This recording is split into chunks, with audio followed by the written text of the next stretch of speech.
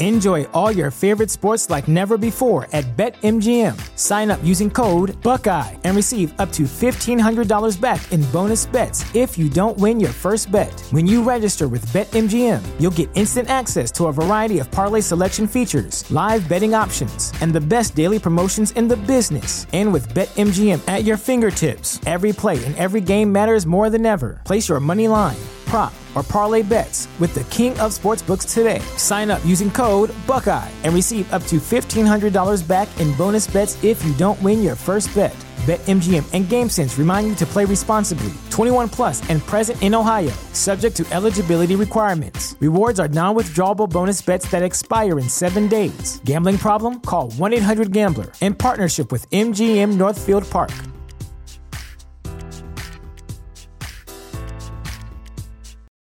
For the ones who work hard to ensure their crew can always go the extra mile, and the ones who get in early so everyone can go home on time, there's Grainger, offering professional-grade supplies backed by product experts so you can quickly and easily find what you need.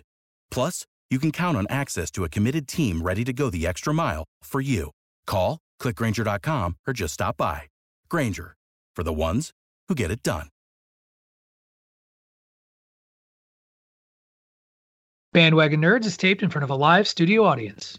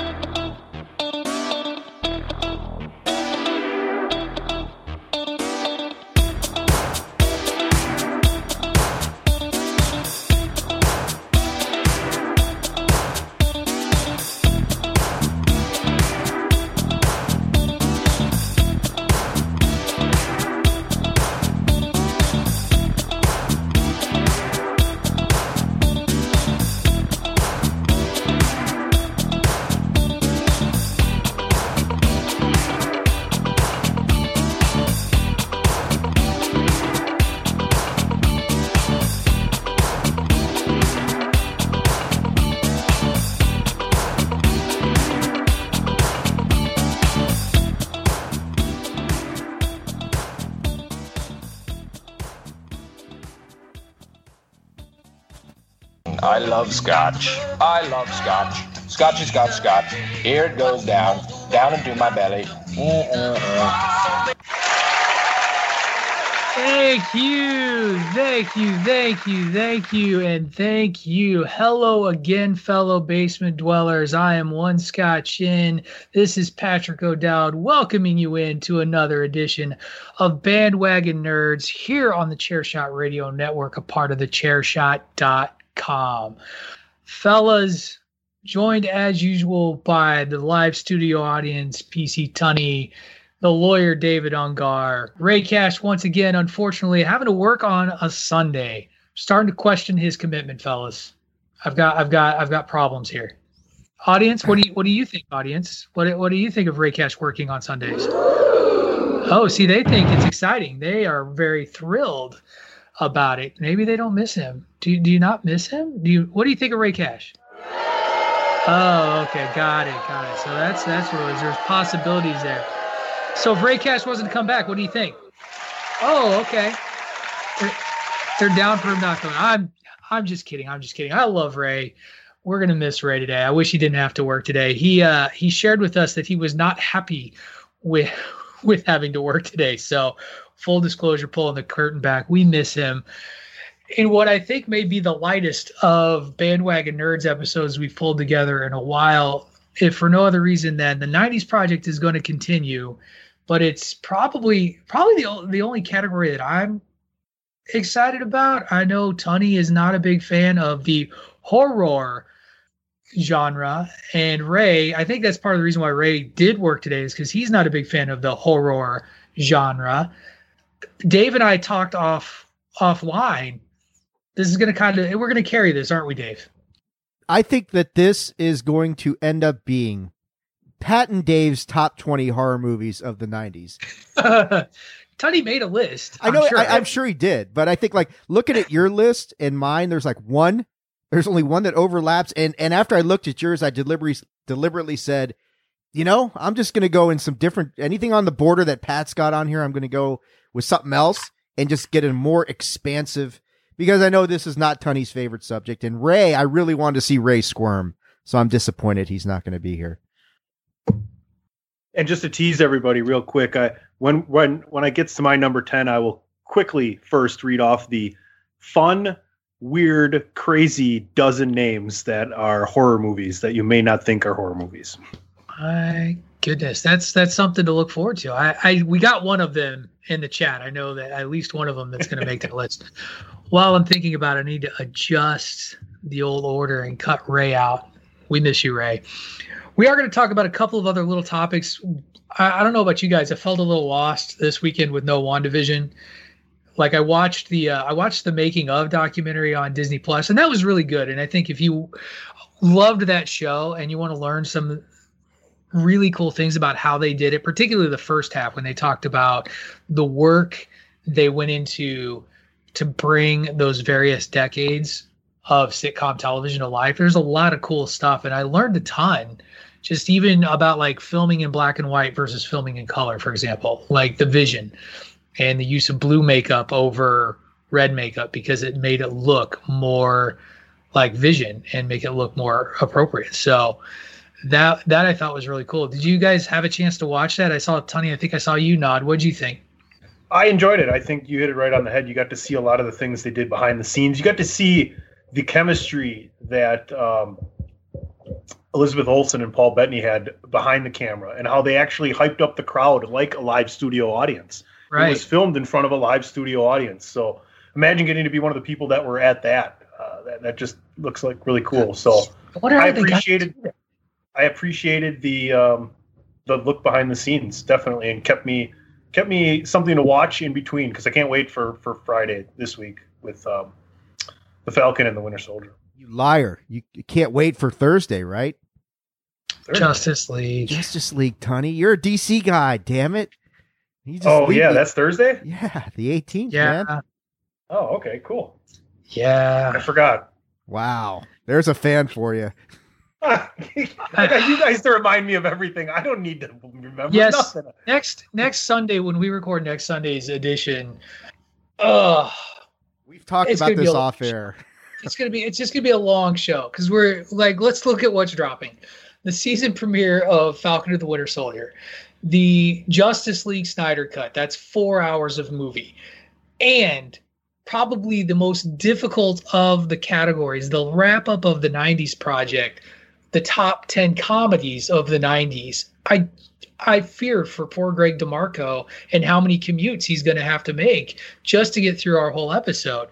Because poor Greg, he gets all worried after 2 hours. And I don't know. And to complicate it even further, March Madness. I got March Madness. We're going to talk about that at the end of the show for Patrick O'Dowd as a question. But this is my favorite time of year for sports. Dave and I talked about it this on Sunday on the Chair Shot Radio. Like, I was this close to being like, guys, would it be okay if we canceled? And it was like, we just can't cancel next week's show. It's too big. It's too big for what we do. We'll just start like at 7 a.m. Pacific time or something. Get it out of the way. Everybody carb load except for me because I have diabetes, so I can't carb load. I have to find another energy drink. I'll just drink like 7 5-hour energy shots and a pot of coffee, and we'll get going. It'll be great. Do you have one of those like resuscitating machines at your house? Just wondering for your wife's benefit if you're going to do that. Yeah, I'm good. I drink a pot of coffee a day. It's fine.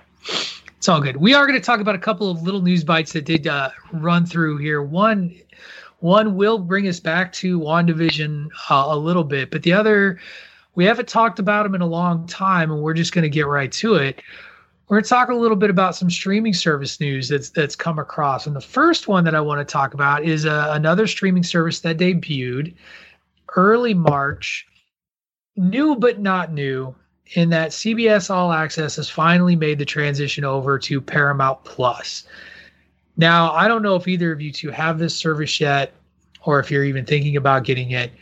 I gave it a first run, so I'll give a quick review. There's some unique programming to it that we've seen out of all these streaming services that they do to kind of give you this feeling of exclusivity. The first is Star Trek. If you're a Star Trek fan, this is going to be the landing page for Star Trek stuff. For example, they've got some of the Star Trek movies already on there. They're looking to pull those as contracts go up. I think you're going to see the same thing out of various series. And they're starting to make some of their own unique original run series. Picard is on there. There's an animated Star Trek series in there that was pretty cool, and called Below Decks. And one more that the title of is eluding me. But if you're a Star Trek buff, it's kind of worth your while. Paramount also is putting their film content up there, and so your Indiana Jones movies are going to start living on Paramount Plus. Some good Paramount-owned classic movies. I shared this. I watched the 1950s version of War of the Worlds the other day on Paramount Plus. It's great. And if you want to see a movie that still holds up pretty well for a 1950s horror movie in terms of special effects, it's really, really good for its time. Like, it's not perfect. It's the 1950s, but I really appreciate it. And there's some really cool stuff. The other thing that this service is going to give you is some neat, unique sci-fi and horror stuff. They own the Twilight Zone, and Jordan Peele was given the reins to create a new Twilight Zone, and the first season is on there, and he's able to bring in a lot of heavy hitters for some retelling of some classic Twilight Zone episodes, as well as some new, unique, all his own episodes and other writers and directors. So I'm pleasantly surprised. I liked it. And, with the CBS owned properties, things like Nickelodeon, old Nicktoons are on there, like Rugrats, Ren and Stimpy, Rocko's Modern Life, Dog Cat, Cat Dog, whatever that show was. Are You Afraid of the Dark? Things like that. So I think they got bugs like any other service, but I recommend it. That's my pitch for Paramount Plus. It's, I think like right now, Peacock's obviously on a lot of our minds because of that's $5. Yeah, what's about to happen there. But if there's Star Trek on there, then yeah, it's something I'm going to have to probably. I'm a bigger Star Wars fan than a Trekkie, but that doesn't mean I wouldn't want to try out. You're the guy who buys movies for the Nerd Review on a whim. So I'm not really too worried about movies are different, Pat. On another subscription service. Movies are forever. Streaming services are kind of transient at this point. You don't know which ones are going to last. Tony's upset. Yeah, Tony. Okay, we gotta pull the curtain back because you're having heart attacks. What are you watching, man? I'm watching the end of the Arsenal and Tottenham game. Oh, okay. Fair enough. So the other big news. Yeah, I know it. Football, if you will. Here's the other topic that I wanted to talk about in terms of streaming services. News thing that is going around right now. I shared it with everybody the other day. Netflix is trash once again. This time, I don't know if I'd call it trash, but Netflix has started, and the title of the article that I pulled from Gizmodo was "The Netflix Password Sharing Crackdown Has Begun." So apparently what's happening now is that when people are signing into Netflix accounts, there will be a prompt that will ask you, if you do not live with the owner of the account, that it sends the owner of the account some sort of message. Like it's trying to track down. Let me see if I get this right. So what it is Tony gives me his Netflix password. Tony and I don't live in the same house. I signed into Netflix. I really didn't. The password is Foreskin. And so I sign in at my home into Tony's account. Now it's going to send Tony a text message because they can tell that I'm not living in the location where Tony's account usually signs in from, looking for basically some sort of code for me to enter to then be able to have access to the Netflix account. And if I don't have it, then Netflix is going to be like, create your own account. And so I don't know about you guys. I know plenty of people who are more than willing to share their password for various streaming services. I remember it was huge when Disney Plus hits. Netflix, good guy, bad guy, indifferent. Isn't this just helping people that already have the product though? Because I've heard a lot of stories where there's like 14 different people on your Netflix account because they can hack it so quickly, right? Like I know I've personally, I know somebody that had to call and they're like, yeah, kick all these people off and then change the password again because had no idea there were so many people signed into their account. So honestly, I don't know if it's not that bad. I mean, if I get a text message saying from you and you say, what's the code? And I got it from them and I already gave you permission. And what's the difference? That's fair. Dave, what do you think? I mean, if all they're doing is they're going to send something to, like, let's use your example. Tony gives you his password. But if Tony did give you his password, and they send him a text saying, hey, or do they send a text or a message saying, is this person an authorized user? Is that what they're basically doing? The way I understand it, as I kind of looked through the article, is it's like it automatically. Oh, let's go back. That's the wrong article. It says that an image of an email message prompting its user to sign up for your. Oh, sorry. It seems like it sends something to somebody else, asking you to like quickly enter a code that's only gone to the owner of the account. I mean, if really that's all they're doing, then let's say that Tony's okay with giving his password out to 14 people. But if he was, then and they're just sending him like a message saying, is this person authorized? And Tony says, yes, they are. How does that solve Netflix's problem? Because Netflix's problem is the revenue they're losing on people sharing passwords. Well, reading the article, interestingly, the service seems to be baiting users to subscribe with the offer of a 30-day free trial of the service. Which is funny because they nixed their free trial offer last year, but now they're turning around and trying to get you to sign up. So I guess, is this a sign of trouble in paradise for Netflix? Is that a read? Are we concerned with that? Like why? Because like you said, why should Netflix care if they're making hand over fist? I mean, other than the pirate thing or the stealing.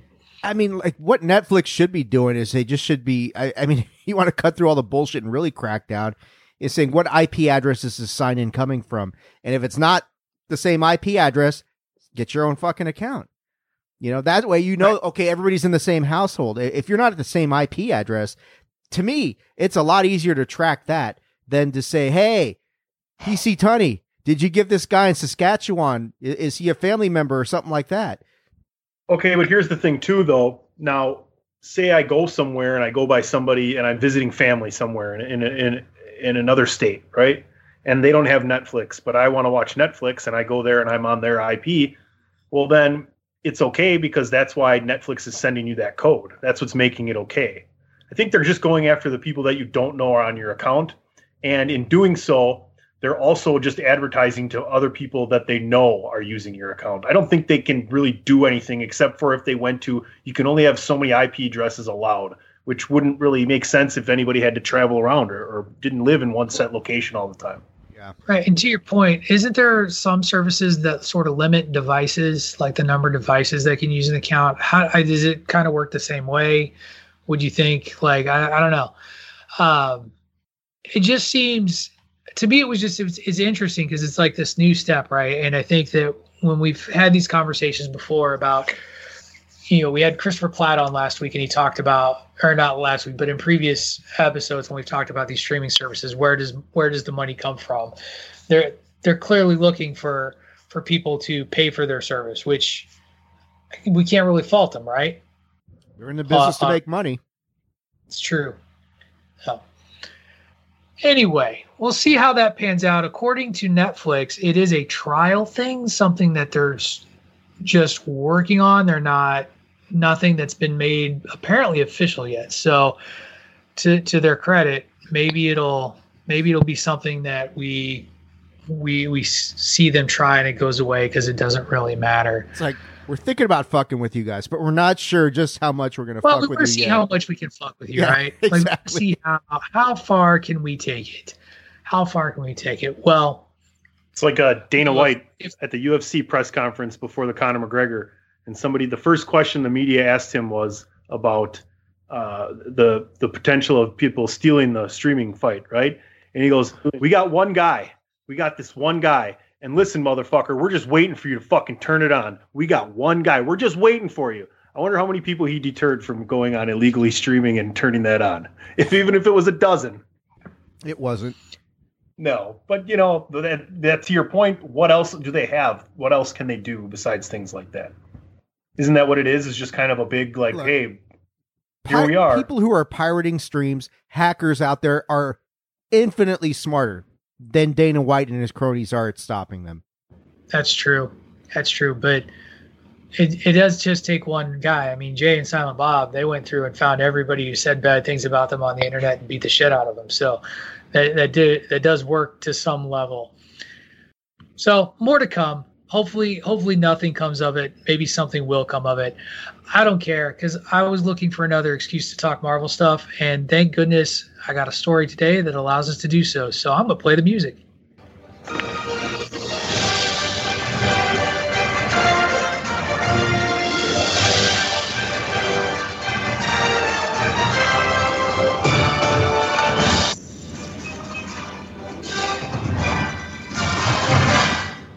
So this morning, as I was cracking open the old interwebs, I was desperate, by the way, fellas, for news items this week. I didn't realize just how reliable.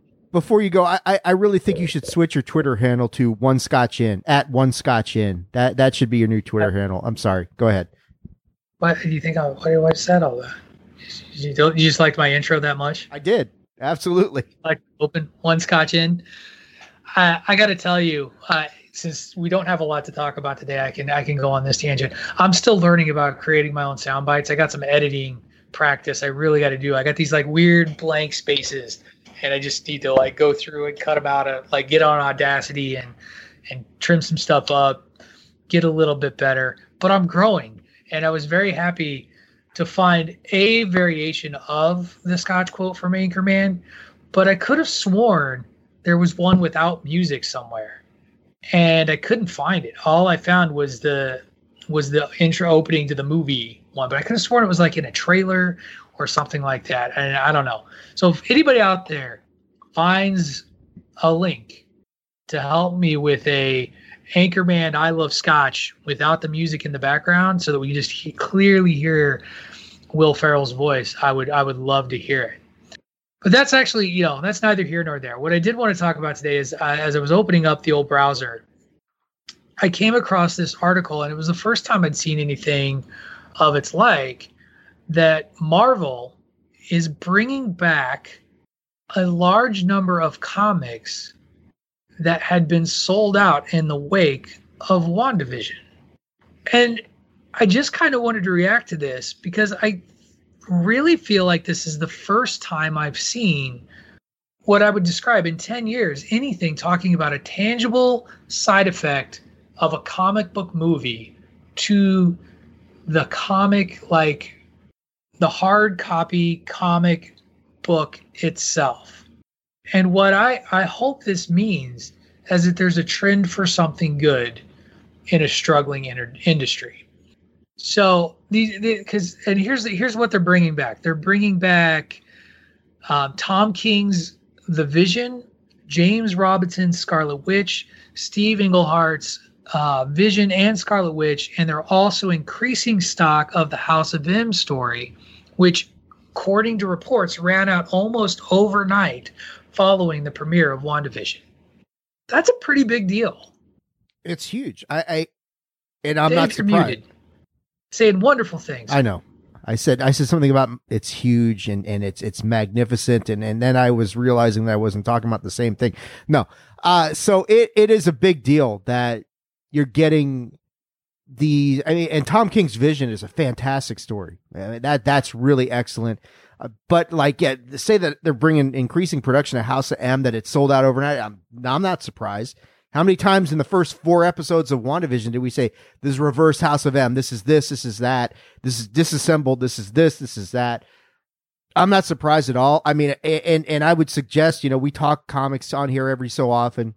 Like, go and find a suggested reading order for Avengers Disassembled, which really is a very long, I've read many places that the scope of that is huge, yeah. And I've read many places that really extend it beyond House of M to say, hey, look, this disassembled story arc actually bleeds into Planet Hulk, into World War Hulk, into a lot of different things that come up after Dark Reign is loosely tied into. It's all one big continuum. So for me, yeah, I mean, get like a suggested reading order and just go through all this stuff, and I mean, you could immerse yourself into this whole Wanda disassembling the Avengers, Wanda creating her own reality, and how that has a trickle down effect on the next, I mean, what, like a decade after House of M? I mean, this stuff was still kind of going on. So yeah, it's a very deep world. I would be curious, honestly, to look at statistics and see, like, after Infinity War came out, whether Infinity Gauntlet sales went higher. I would imagine they did.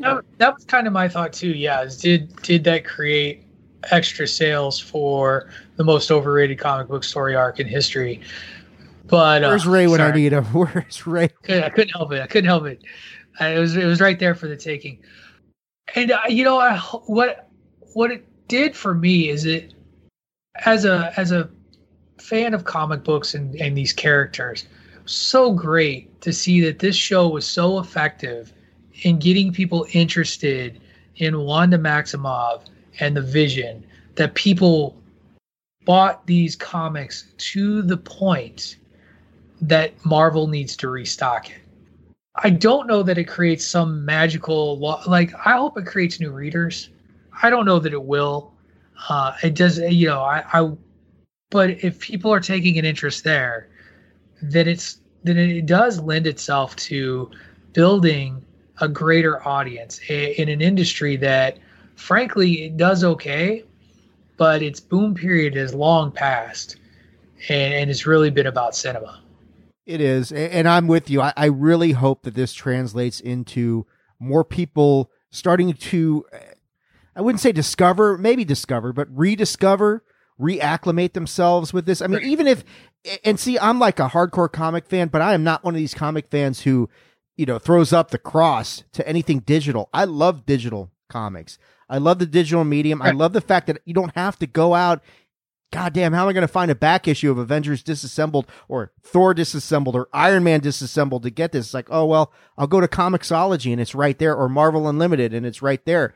So, I mean, any way you're reading comics is a boon for the industry. I understand that there's the mom and pop comic stores that have a immense amount of charm and nostalgia to it. And I really would love to see them survive and thrive, actually.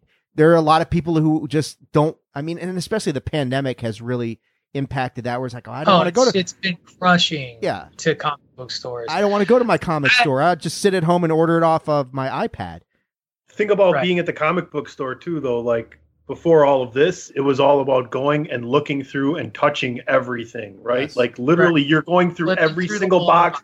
Yes, everything. So, like, that part of it is totally gotten a big stigma to it now. Right. I missed. So the decision to stop buying comics came when my wife told me that we were expecting the little O'Dowd, and we had to, like, you have to look at things that are expendable, right? Like, as you're looking at a new, and I love my son. Let's get this clear. I love the little O'Dowd. I'm not resenting him for me not buying comic books anymore. Well, maybe a little, but not a lot. But my favorite part of collecting comic books was going to the store and having a box. Like, and for those of you who don't know, at a lot of comic book stores, you could have subscriptions, and what the store would do is you had a pull list, and they would pull everything that you subscribe to, set it aside. You show up on comic book day, you pick up your books. You felt like a rock star amongst the nerds, because you would walk in, they would see you, and they just pull your shit out and hand it over to you, and you bought what you wanted. And I would go through it and be like, because they would, my store in particular, like, say you had every different Spider-Man comic. If there was some sort of special side run or something going on with Spider-Man, they'd pull that for you automatically, and you can go through and be like, I don't want to read this, and they just take it and put it back on the shelf. And it was great. They let you walk around, do whatever, and that's a subculture that I hope really gets to come back. Tony, the other thing you talked about, it's not very pandemic friendly. to like go through and like thumb through books. But that was part of the charm of it all. To use your word, Dave, the charm was going into usually a cramped, smallish store that would have a display case behind the like there'd be the counter, right, with a glass display case showing off their fancy shit. Then usually there'd be a display wall with the super fancy stuff, like the old, like that might be where you might see an Amazing Fantasy 15 in a case. There, for those of you who don't know what Amazing Fantasy 16 is, that's the debut of Spider-Man. It would have all this, those sorts of the Superman comic where he's lifting up the car, like all of those. And then there'd be the statues and the figurines and all those things that you could buy. And it was just this. It was kind of dark. It was little hole in the wallish a lot of times. You could go because Newberry Comics, friends, is not a comic book store. And anybody who calls it a comic book store should be drawn out into the street and had their nerd card taken away. They don't deserve it. Just saying.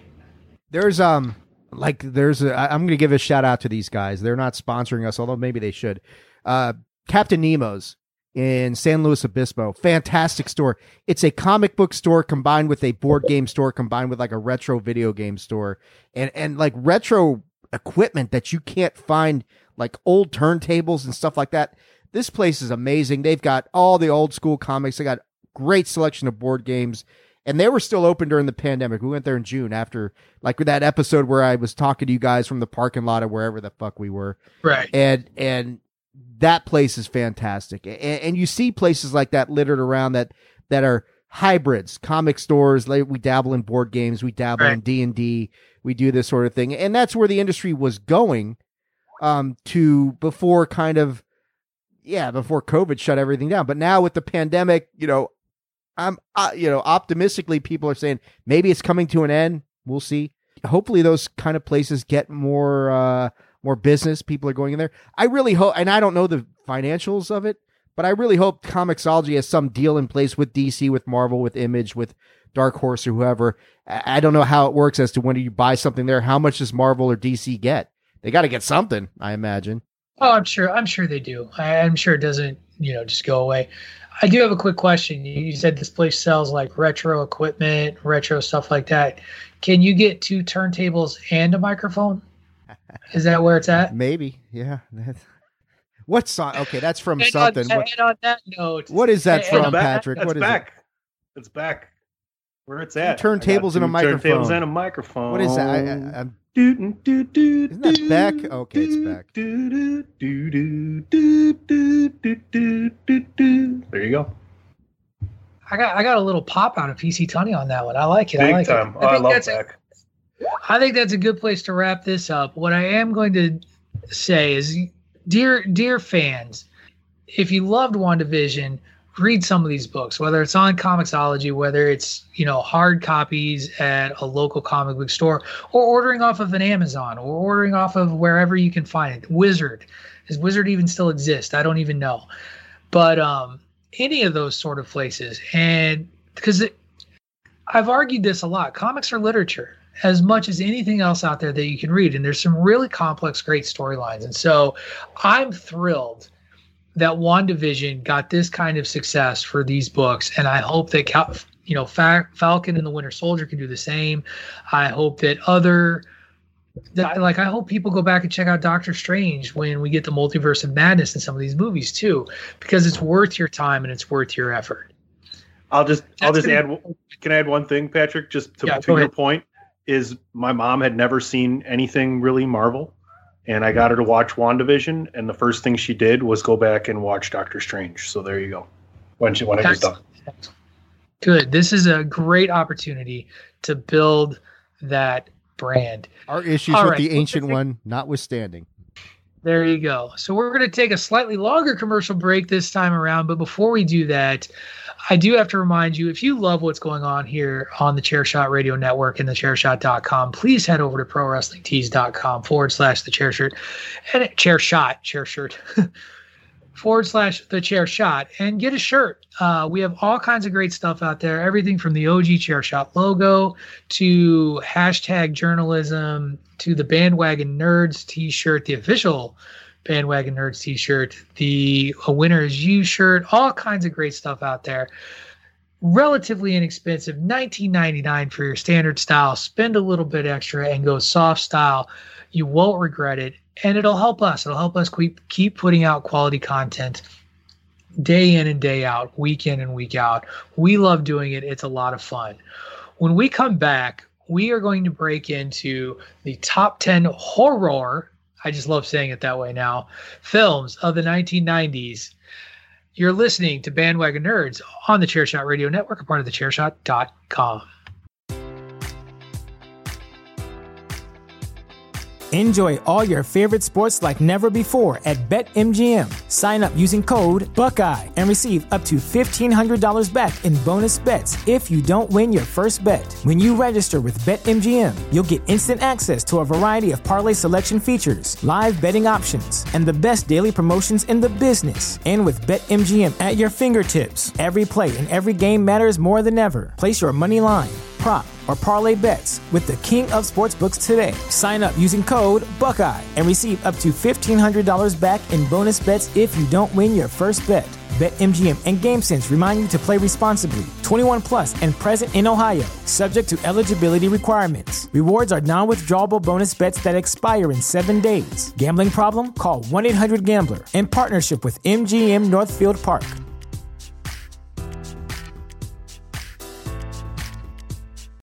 Without the ones like you, who work tirelessly to keep things running, everything would suddenly stop. Hospitals, factories, schools, and power plants, they all depend on you. No matter the weather, emergency, or time of day, you're the ones who get it done. At Grainger, we're here for you with professional-grade industrial supplies. Count on real-time product availability and fast delivery. Call, click Grainger.com, or just stop by. Grainger, for the ones who get it done. Promotional consideration paid for by the following. Hey folks, PC Tony here. Thanks to our new partnership with Angry Lemonade, you can save 10% on physical products and digital commissions using the promo code ChairShot. Head to angrylemonade.net to check out their amazing catalog of products and services. Use the promo code ChairShot to save 10%. That's angrylemonade.net. Are you looking for the newest and hottest in the world of pro wrestling? Then check out the amazing action on Powerslam.tv, the biggest indie pro wrestling channel in the world. Get over 6,000 hours of the best events from over 150 of your favorite promotions from 20 different countries around the globe. Brands like Progress Wrestling, Evolve Wrestling, Combat Zone, Defy, PCW Ultra, PWX, Over the Top, Shine, and hundreds of others with fresh content added every day for only $5.99 per month. Get your free trial today at Powerslam.tv.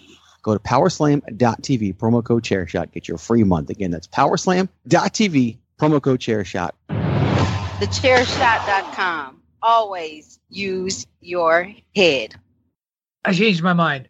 I'm going to do a commercial break in between our first five and our second five. So welcome back, everyone, to Bandwagon Nerds as we go into what sounds like probably was an easier challenge for Dave and I in building a top 10 horror movie of the 90s. Tony's kind of a little bit different. He shared this with us last week. Less horror. He's not a big gore guy, right? That's kind of an accurate way to describe you, Tony, but thrillers, maybe suspense, maybe some psychological stuff in there. If I were to guess, you're muted, so we can't hear this. We're on a roll. I think I put together a pretty good list here. I have a top 18. So I mean, I did come across a bunch of things I have watched or watched most of. So we'll see. My knowledge when I drop my list is not going to be very extensive on most of these movies. So feel free to jump in if you have any thoughts on anything I have that you don't. Excellent. Well, and Dave, how about you? How did your list creation go? You already kind of let us in a little bit into your process. I think my list is kind of a good cross section of psychological stuff. There's there's a little bit of gore, not much, but it's more psychological, some creepy crawly sort of things of that nature. You know of at least one of your creepy crawlies. Yeah, you do. And that was the one that was gonna fucking make Ray just cringe. But I like I said, when I saw your list and I saw what you had on there, I said, all right, let me go. And I mean, there was stuff on your list was all on mine as well, as like on the fence. Do I put this in? Do I keep it off? Once I saw it was on yours, I said, I'm going to just, because we're going to talk about it anyway. Let me add some more in here and expand the database, so to speak, of our 90s horror movies. And that's kind of what I did. So I felt mine was pretty good. A good cross section of some odd stuff and some really, I mean, yeah, we'll talk about it. Horror movies are difficult to explain because they're psychological. They can be in your face. They can be quiet horror. They can be a lot of different things. Sure. I think this was hard for me in that the United States wasn't, in my opinion, producing great horror at the time. And this is probably the most international list that you're going to see from me out of this whole thing, because I have multiple films that are from other countries, and including a couple of them that you're going to hear that were remade in the United States into really big hits. But these are the originals. These are where they came from. So I'm intrigued to hear what you guys came up with. I did leave a couple. I had a couple that I had on there for a little bit and took off that actually showed up on other lists. Silence of the Lambs, for example. Like I had it on there and then took it off. But I got another one that I'm, I waffled back and forth to keep on. It's an Oscar-winning film though, and it ended up being my number 2 because I didn't have a good reason for not including it. So this week's order is Dave, myself, and then Tunney bringing up the proverbial rear. So that'll be what we do today. As always, if we have a match, make sure that you raise your hand so that we can save it for when it's later in the list. And when we get to our number 5, we'll take a quick commercial break, and then we'll come back and we'll do our 5 through 1. So Dave, kick us off with your number 10 horror flick of the 90s. So my number 10 is the one that I talked to you about yesterday during Chairshot Radio, Pat, off the air. It's the David Lynch batshit crazy Lost Highway. I don't really know how to describe this movie other than what the fuck did I just watch? Crazy. Yeah, and everybody in my house now, and I told everybody, like my wife watched it last night. It's Reese Witherspoon, right? No, it is not. Who's the girl in it? Patricia Arquette. Oh, maybe wrong movie. Sorry. So everybody in the house, like my wife watched it, my niece watched it, my nephew watched it. They all, and like my nephew did the same thing that I did after I watched it. He went and said, all right, I got to read something to figure out what the fuck did I just watch? From the horror standpoint, there's not a ton of it. There's some gory parts in there. It's more erotic than anything. There's a lot there's some gratuitous sex involved, but you're not really sure what's reality, what's fantasy. Yeah, exactly. The chair. You never get a really good sense as to, all right, what is this guy imagining? What is really going on? How did this flip so dramatically in the middle of this whole thing? And Robert Loggia's in it. He's fantastic as Mr. Eddie slash Dick Laurent, who's kind of like an amateur porn producer, and that's where this thing kind of goes off the rails. I love movies that make you think. And movies that you're like really trying to analyze, okay, what really happened? And so much of it is subjective and open to interpretation. This movie's got loads of that. There's at least 20 different YouTube videos of 20 minutes of length or longer analyzing this movie to try and figure out what did it all mean? How does this all fit together? What did I just watch? It's one of those, I had always wanted to watch it. This project made me actually go and finish it off and actually go and watch it from beginning to end and try and decipher it. It's worth your time. It is confusing. It is subject to interpretation. It is more psychological than anything, but it is a crazy ass movie. I enjoyed it. Not everybody will, but it's number 10 for me. Excellent. I was thinking of Freeway. Sorry, Dave. That's all right, man. Go watch this one and let me know what you think at the end. I've seen this. I haven't seen the movie, but I know what you're talking about. I looked it up here, and I've seen this before. So yeah, I think I actually will. I think it's tied into like he has like he's got like Mulholland Falls or something like that. Wasn't that another David Lynch? Mulholland Drive. Yeah, that one. Mulholland Drive. David Lynch. I mean, nothing David Lynch has ever put out there makes sense. Mulholland Drive, Blue Velvet, like Twin Peaks. No, he didn't do Twin Peaks. Did he do Twin Peaks? He did. Yeah, Twin Peaks, Eraserhead. Like nothing he's done makes sense, and it's just batshit crazy and nuts. And he's clearly either a genius or insane, maybe a little bit of both. Psychological horror is a big part of a few of these, and actually plays into my number 10 as well. Event Horizon, which is a haunted spaceship movie where the ship itself is the bad guy and drives Sam Neill crazy. Lawrence Fishburne is also in it.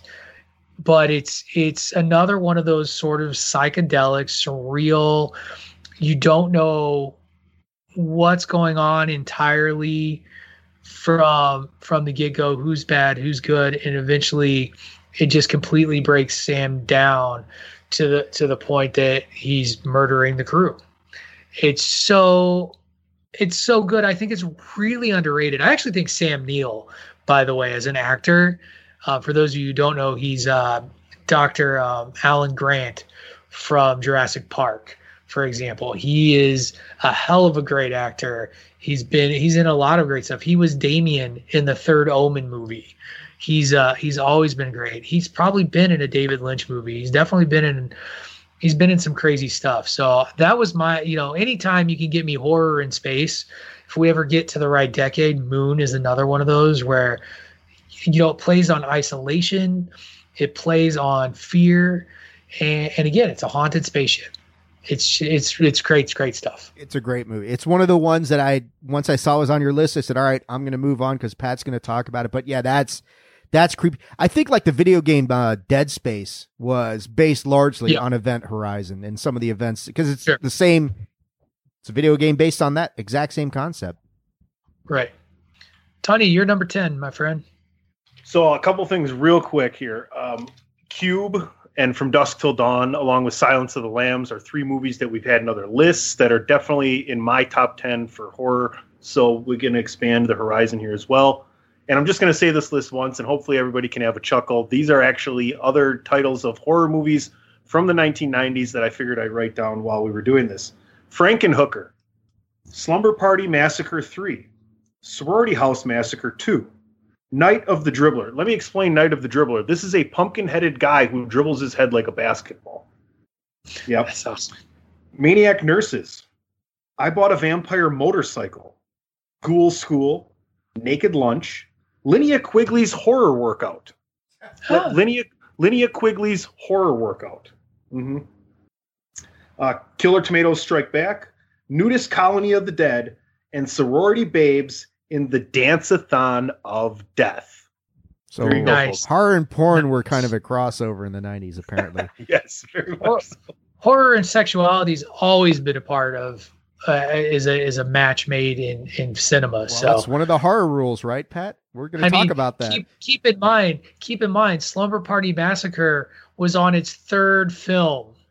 So that's a trilogy right there. Like, I hope that it bookended well and that they told a good, complete story / saga. Excellent fun list. Oh, somebody was bookended, all right. It's considered the Police Academy of horror films. So anyway, my number 10 is Flatliners. It's about a group of med students who figure out a way to die for a period of time to see what they can see the afterlife is like, and then they bring it back. They bring each other back. And the cast in this is ridiculous. It's Kiefer Sutherland, Kevin Bacon, Oliver Platt, Billy Baldwin, and Julia Roberts. So if you've never seen this, it's not great, but it's not horrible. It's pretty decent, and it's fun to see them younger act together. So it was my number 10. I'm embarrassed that it's not on my list because I love the original Flatliners, not the shitty remake. The original Flatliners was fantastic. At Kiefer Sutherland, Julia Roberts. Is Kevin Bacon in that? Yeah, Kevin Bacon, Oliver Platt, Billy Baldwin. He literally just read the cast, old man. Like he literally I just trying to remember. It's like, was Kevin Bacon in that? He was, yeah. That's a great call, man. Directed by Joel Schumacher. So that's my number 10. My number 9 also has Oliver Platt in it, and it's Lake Placid, about a giant crocodile And it's in my top 10 because I went and me and my buddies went and actually saw it when I think it was our senior year of high school, and we had nothing to do, and I think we were waiting to go to a party or something. Let's go watch a movie. So I enjoyed it. I didn't really want to go see it, and I ended up enjoying it. So if you want a fun ride about a giant crocodile on somebody's land, and the government, I think, is trying to get at it, it's a fun movie. Isn't Betty White in that movie? I think so. Where because she's like feeding the gator or feeding the crocodile. I believe so. I think she's the only one that wants to keep the gator or something, and the only one that can feed it. I know it comes out and eats like a whole cow or a goat at a time or something. Right? Yes, it's totally movie. Betty White. She's cheering for the gator. That's a good one. It's very fun. Movie. Very fun. So my number 9 would later be turned into a movie in America in the early 2000s and 2007 starring Naomi Watts, and it is a film called Funny Games. Now I'm trying to remember if it was Dutch or German or what, but the premise of the story is very, very simple.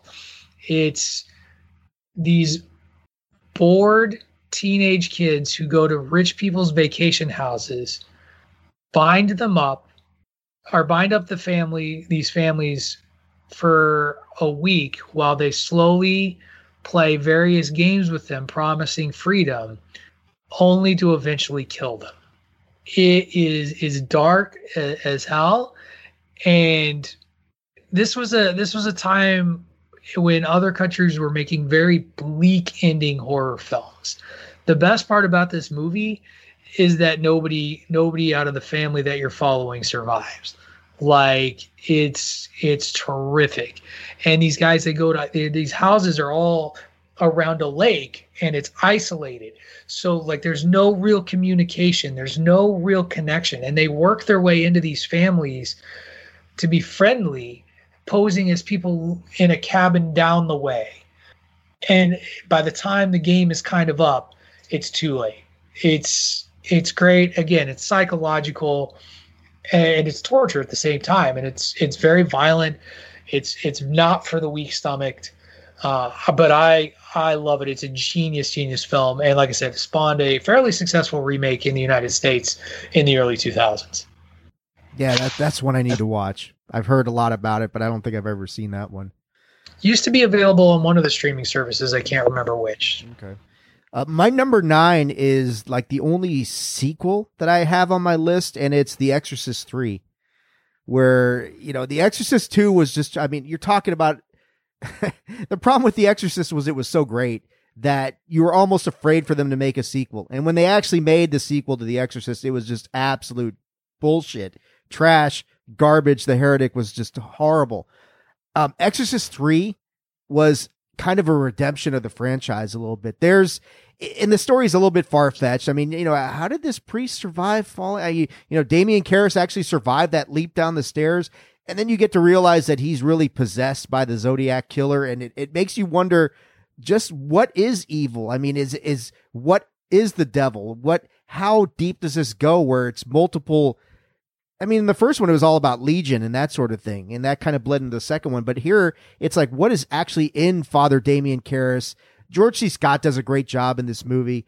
There's some really disturbing scenes in this movie, some creepy stuff. Pat knows what I'm talking about with the nurse and the. It's one of the single greatest jump scares I've ever seen. The blocking and the way it is done is so good, and once you see it once, like it'll never get you again. But jump onto YouTube, go Exorcist 3 jump scare. It'll be the first thing that pops up. Just watch it without context. It's great. It used no sound in the scene except for the sounds being made like as somebody's walking through all. It's so great. It's so great. It's like they took the spider walk or the crab walk from the extended cut of the first one and then just amplified it in this thing. We're talking about different scenes from that movie. There's a couple of them. The spider walk scene that you're describing. Yes. No, I'm talking about the nurse in the hallway. Oh yeah, exactly. One of the single greatest jump scares I've ever seen in my life. Absolutely. There's multiple. The timing of that scene is impeccable. It's ridiculously good. It is. It's fantastic. And the movie was very much a redemption of the franchise at that point. And it would go on for a while and do different things. It was all right. But I it's one of my favorite movies of the horror movies of the 90s. So that's my number 9. My number 8 is going to be the one movie on our list that is going to be a duplication. It's way higher on Pat's list. It's Misery. So we will move on to your number 8. That's higher on Tunney's too. Also higher on Tunney's list. Oh, no, it's my number 11. Sorry. Oh, okay. So Dave talked about psychological horror earlier. For me, it doesn't get much better than Jacob's Ladder, starring Tim Robbins. It's an allegory for post-traumatic stress in the wake of the Vietnam War. Tim Robbins literally does not know what is real. It's such a mind bender of a movie. And I think was it Wes Craven that did this one? No, Adrian Lyne. My fault. Adrian Lyne. And it's just he's losing his complete grip on reality. And there's the what is it, the dance scene that is really, again, it's one of those things you just don't forget it once you see it. There's he's lying in the bed with a fever, and the things he's seeing while he's hallucinating, it's nuts. It's bonkers.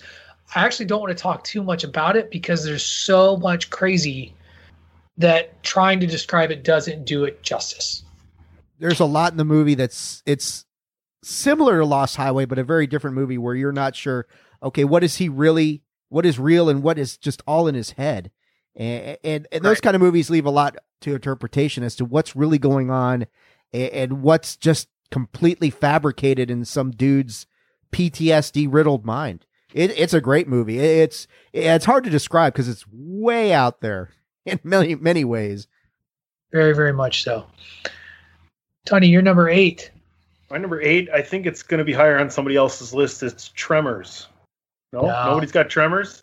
Oh, no. Man. Another Kevin Bacon flick, though. But, I mean, you might not appreciate the movie, but the long-lasting continual additions, the life it's had after the movie, I mean, it's very much a cult following, to be honest with you. All the different things that have come afterwards.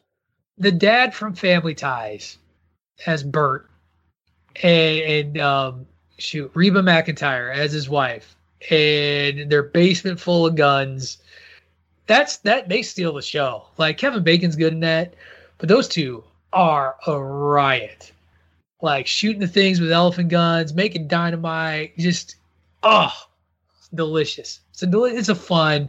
You want to talk about just a delightful, fun horror movie?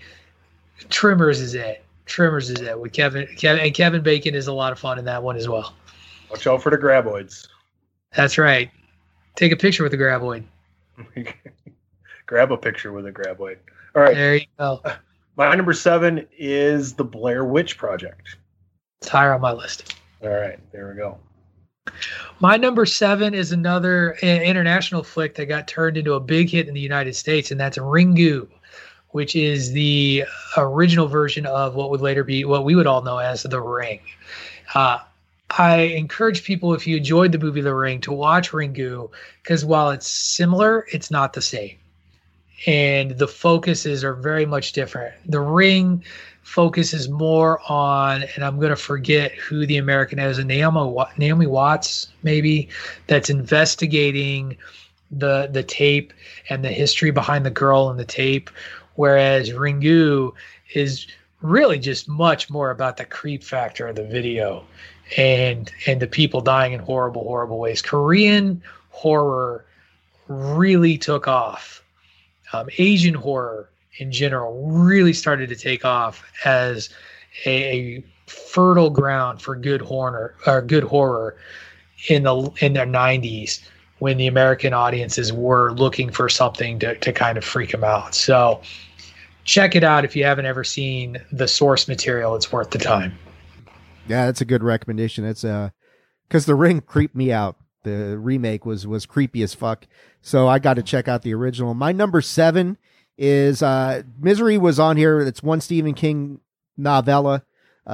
Number 7 is another Stephen King movie. It's The Dark Half. George Romero did this one.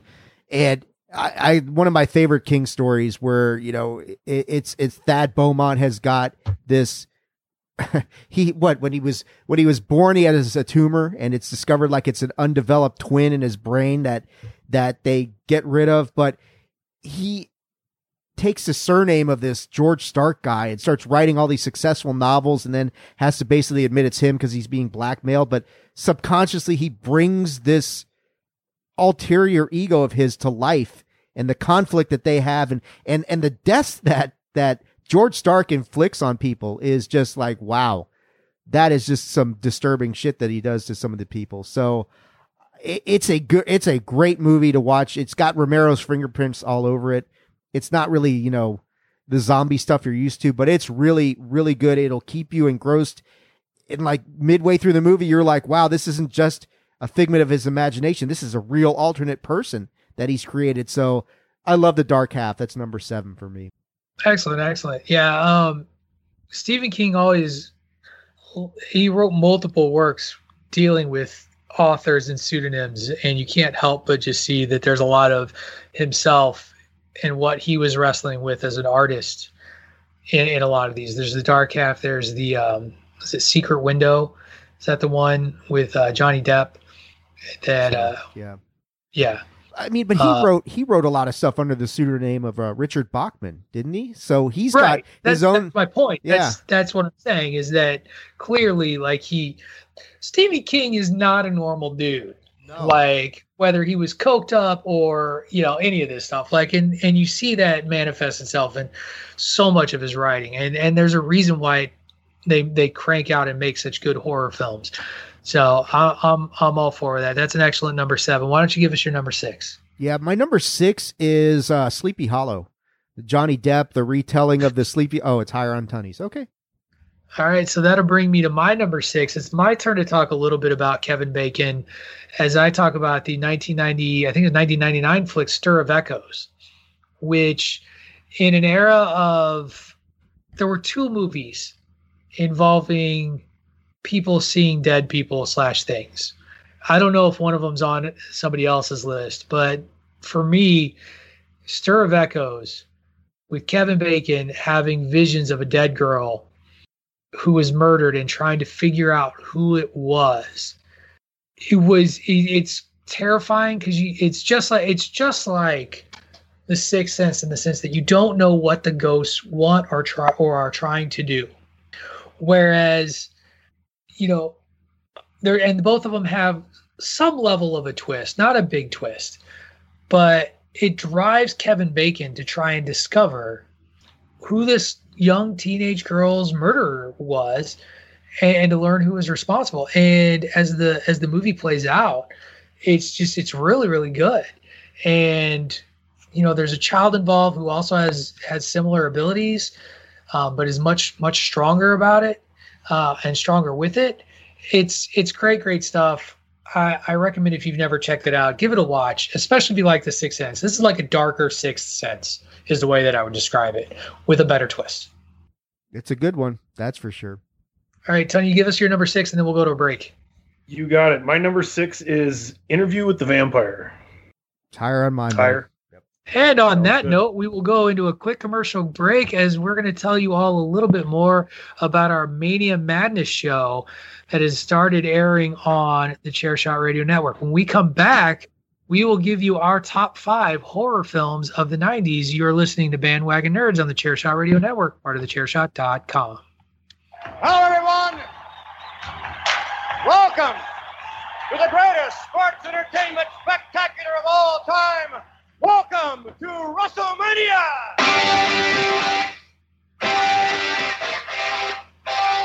Hey folks, PC Tony here. Make sure you're checking out Mania Madness every Friday afternoon on thechairshot.com. Christopher Platt and a rotating list of guests go through every WrestleMania, 1 6-pack at a time. Check it out every Friday, only on the Chairshot Radio Network. I forgot to do this. So before you go, Tony, I feel obligated to do this too. Welcome to the 90s. All right, that's enough of that. I had it all set up, and then when I decided not to do the second commercial, it didn't flow in, guys. I got it set up on my soundboard. You got to play it next week before the comedy, though. That's for sure. Oh, absolutely. I will not forget. So we're now into our top 5. We've had a couple of matches, so it's your number 5, sir.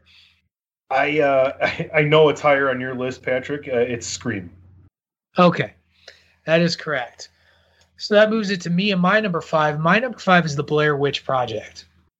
Now, the Blair Witch Project is the reason we have all the found footage movies that exist today, in my opinion. Like, there's been other sort of documentary-esque done horror films, but this one, it's a movie you can only watch once and fully appreciate.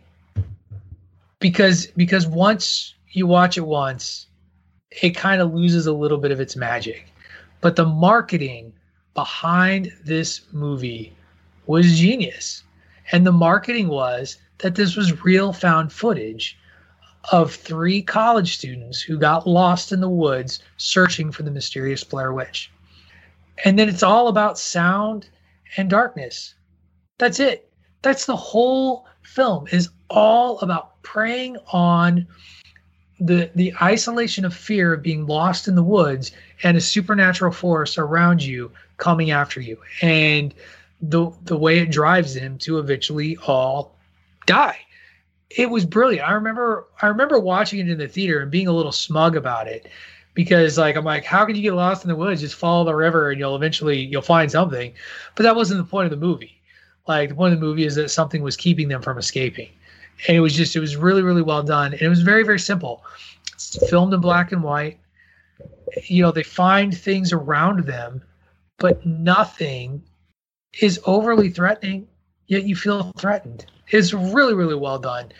And was just clever in the way that they brought it about. Like, I remember there was a website that had to do with it that had all this sort of extra material about the Blair Witch.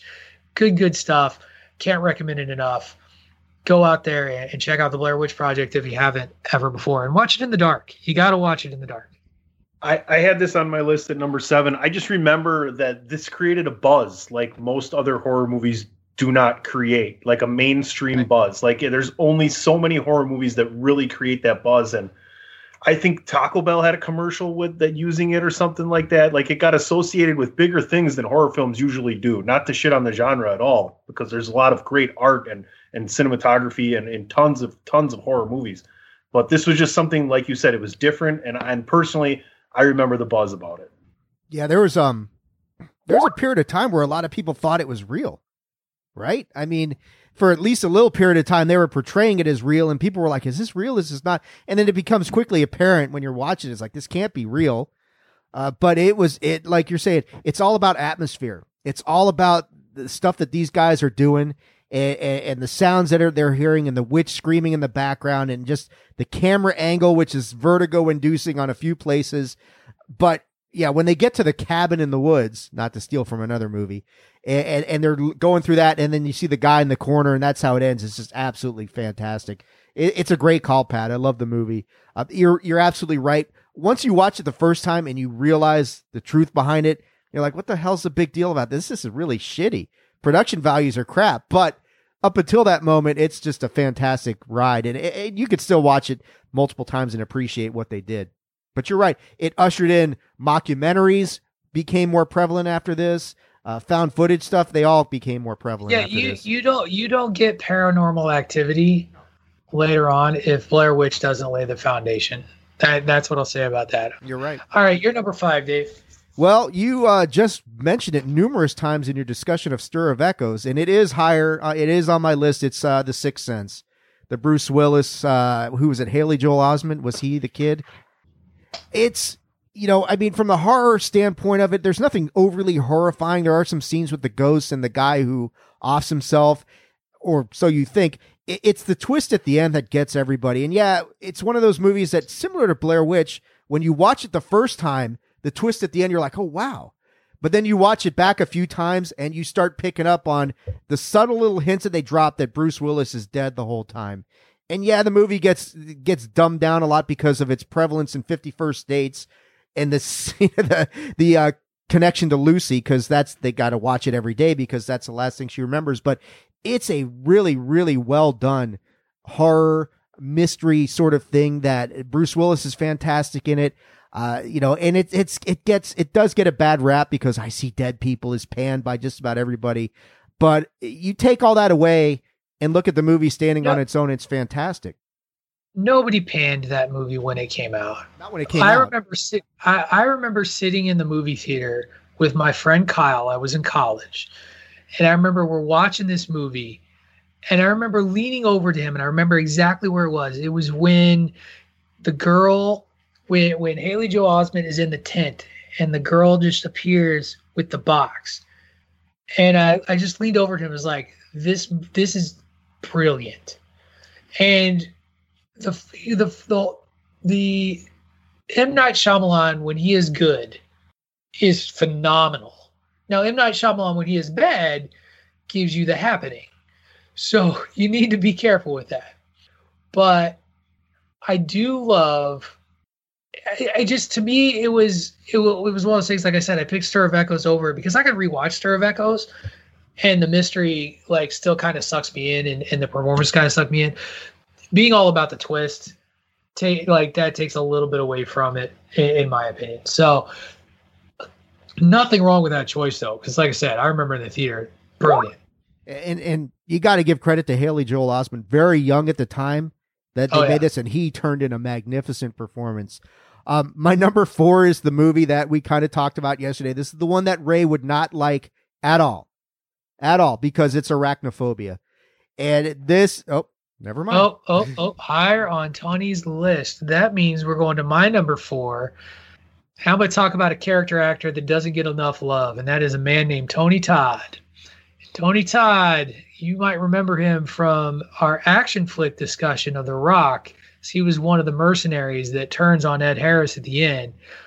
But he's probably most well known for his role as the Candyman in the 1990s. And Candyman was the first in 92 that spawned, again, a long string of sequels. And Tony Todd, with his intimidating presence as a slave who is getting revenge on all of the people that hurt his life and his people's lives, and the play on urban legends on how you summon him, and bees, man, bees, just bees everywhere. And not in the Nicolas Cage, not the bees. No, it's so well done. He's menacing, and his presence makes that film. Right? His character, Candyman, ranks up there, in my opinion, with Jason, Freddy Krueger, all of those types of characters. And Candyman was it from the 90s, and he was scary as hell. Yeah, this is one that I deliberately left off once I saw it was on your list. But yeah, it's fantastic. You're right. The urban legends that they play off of, the whole Bloody Mary aspect of things, and he turns in a tremendous performance. I don't know. I don't know what you think, Pat. Probably underrated as far as horror movies of the 90s go.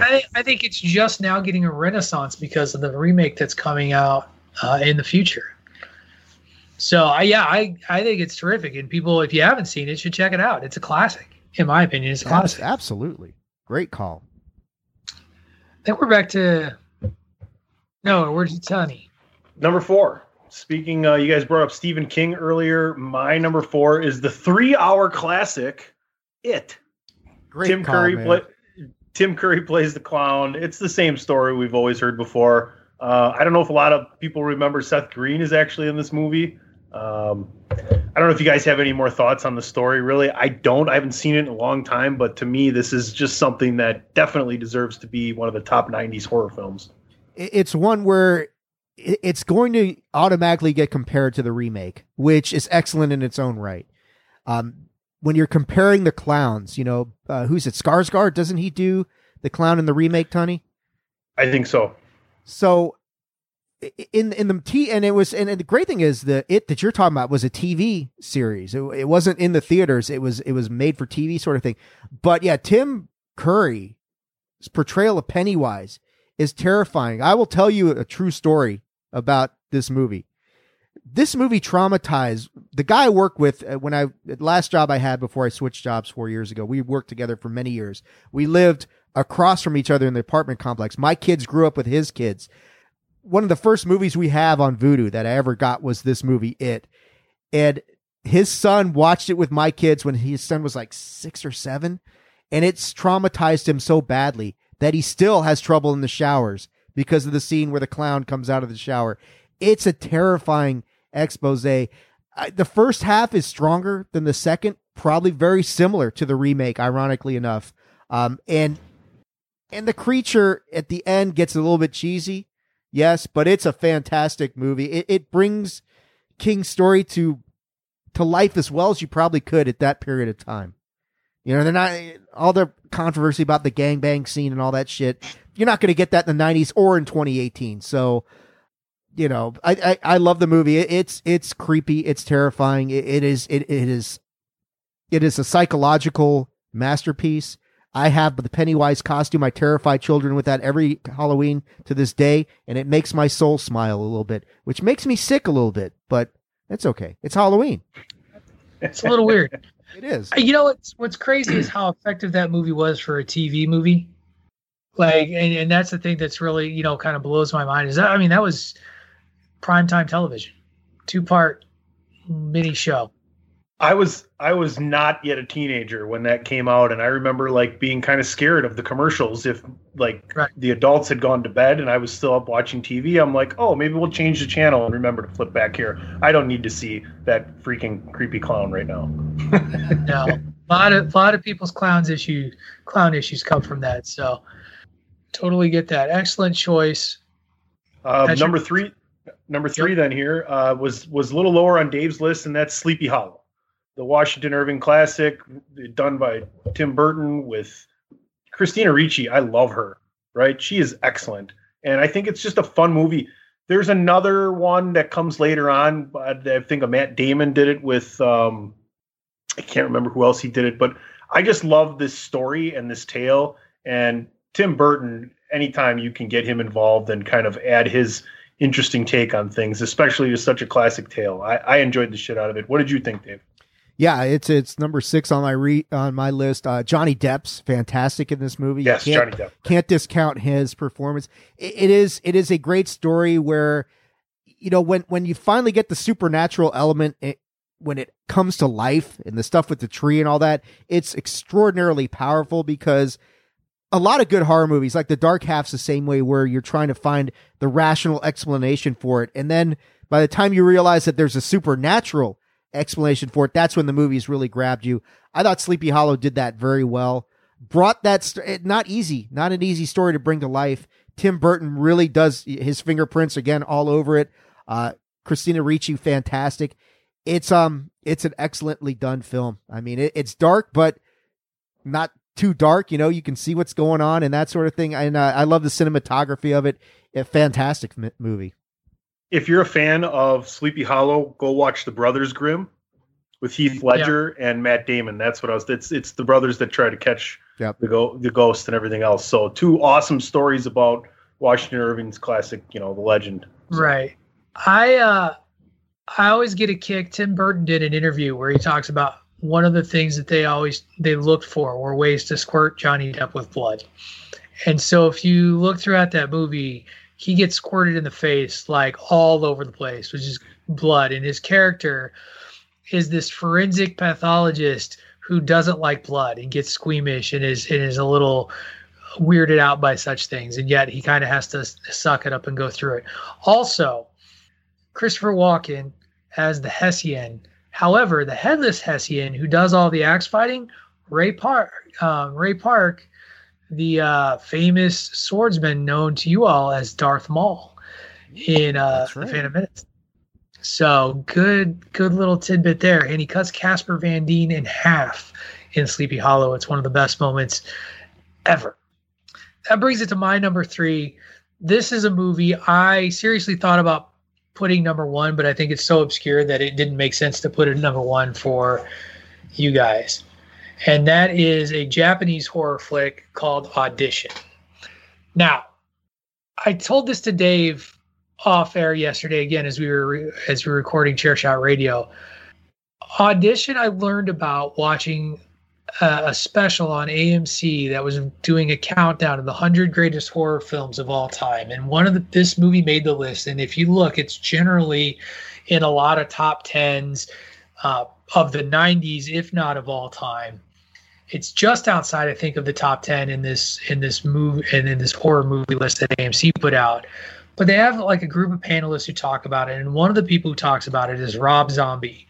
And Rob Zombie starts talking about how the movie creeped him out. And if the man behind House of a Thousand Corpses is creeped out by a flick, you know it's something special. And the story is one that there's this guy, and you know he's in for a bad time, but he doesn't know it because he's a single dad. His son is older. He wants him to get back out there and start dating. The guy works as a TV exec. One of his buddies is holding an audition for roles in an upcoming show that I can't remember if it's fake or it's real, but he invites his buddy at this TV station or this TV studio to sit in on the auditions. And if he takes a fancy to any of the women that are auditioning for this role, you can call him up and ask him out on a date. So this one woman who comes up, she's very sweet, very shy, doing the audition. The guy kind of connects to her. He decides that he's going to try to make the call. When he makes this phone call, it cuts away to the woman in an empty apartment with a phone on the floor in the middle of this apartment and a sack in the background. And the phone starts ringing, and she just stares at the phone, sitting crisscross applesauce, just stares at the phone as it rings. And all of a sudden, out of nowhere, the bag just starts fucking rolling all around the floor. And you're like, what the hell is going on? And it culminates in a 15-minute torture scene that I, to this day, cannot unsee. And she is done up in like a butcher's apron with gloves.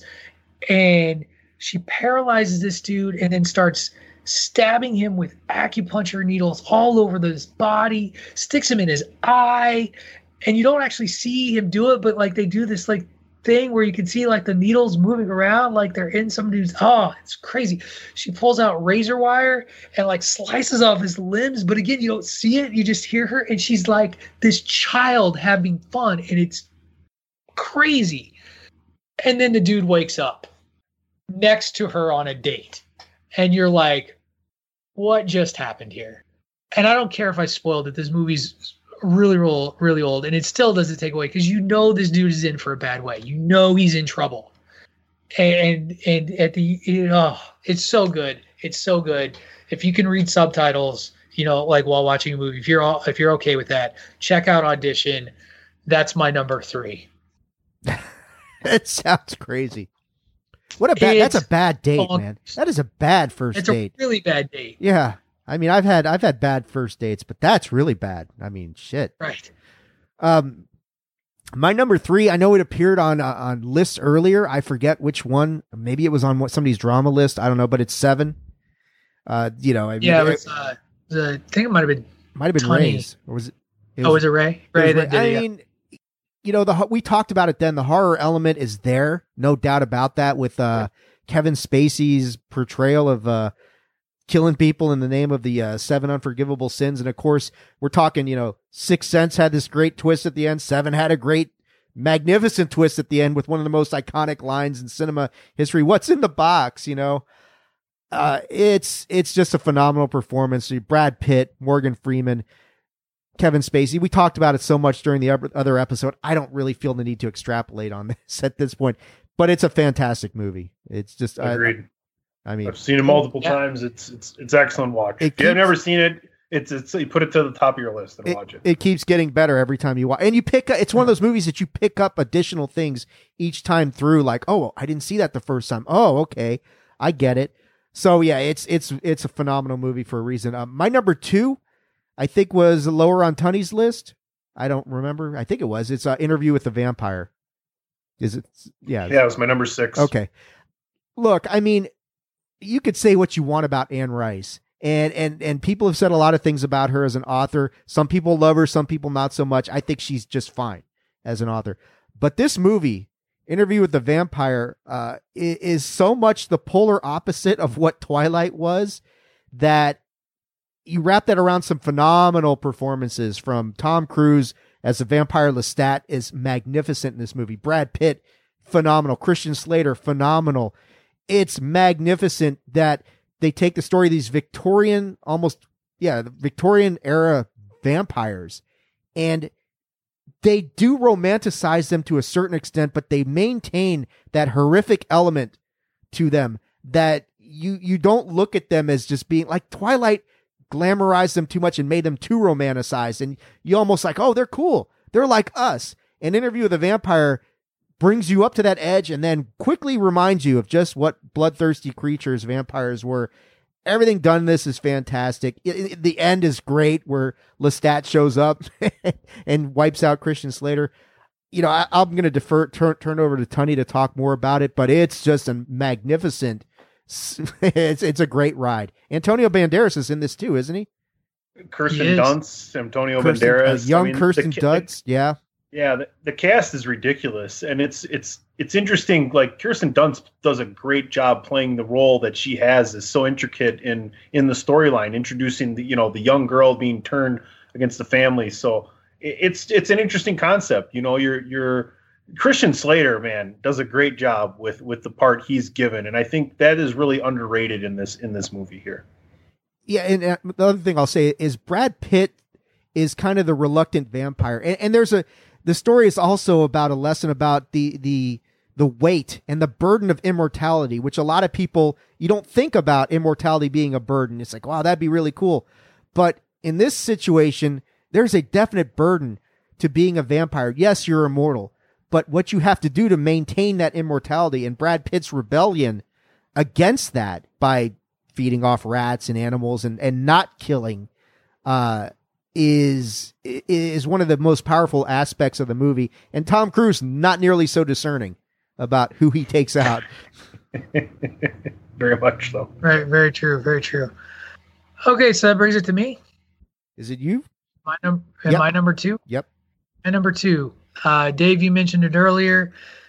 It's our one matched up movie, and that's Misery. Kathy Bates won an Oscar for her role in this film. Annie Wilkes. It's fascinating because it's really not, it's horror in, again, a psychological sort of sense, and not like psychological like I'm seeing things or imagining this. It's about the horrors of fandom, the psychological abuse of keeping somebody against their will. Really doesn't torture them until the end, when you start to see her anger and her rage start to come out. And then, of course, everybody remembers the hobbling scene when James Caan, she finally calls him out for trying to getting out of the room that she's been locking him in, and she smashes his ankles with a sledgehammer. And everybody, I think they only show it once, but that Rob Reiner made sure that you saw at least one foot go the wrong way. It's disturbing, and Kathy Bates carries that movie. There's a reason she won an Oscar for it. It's just terrific, terrific stuff. I was surprised this was on your list, because I know this is the one we talked about off air for Chair Shot when we were talking about Lost Highway, and Pat, just breaking down the curtain a little bit, was talking about Misery, and that it's hard to place because, yeah, it's not in your face. The horror is very much below the surface, but you're right. It's fandom. It is the sense of captivity that I'm keeping you here, and everything that Paul Weldon, not what's his name, Paul Weldon, Paul Sheldon, and just his wanting to get free, and just how deep her fandom and her fanaticism really goes, and what she subjects him to. It is the horror and the terror of being subjected to captivity against your will, right. Imprisonment. That's where it really comes from. It's another Stephen King movie, but it's a great, Kathy Bates. This This is the one that really put her on the map. Right. Really was her big break. So, excellent. Good call. Your number man. 2, Tony. My number 2 is Bram Stoker's Dracula.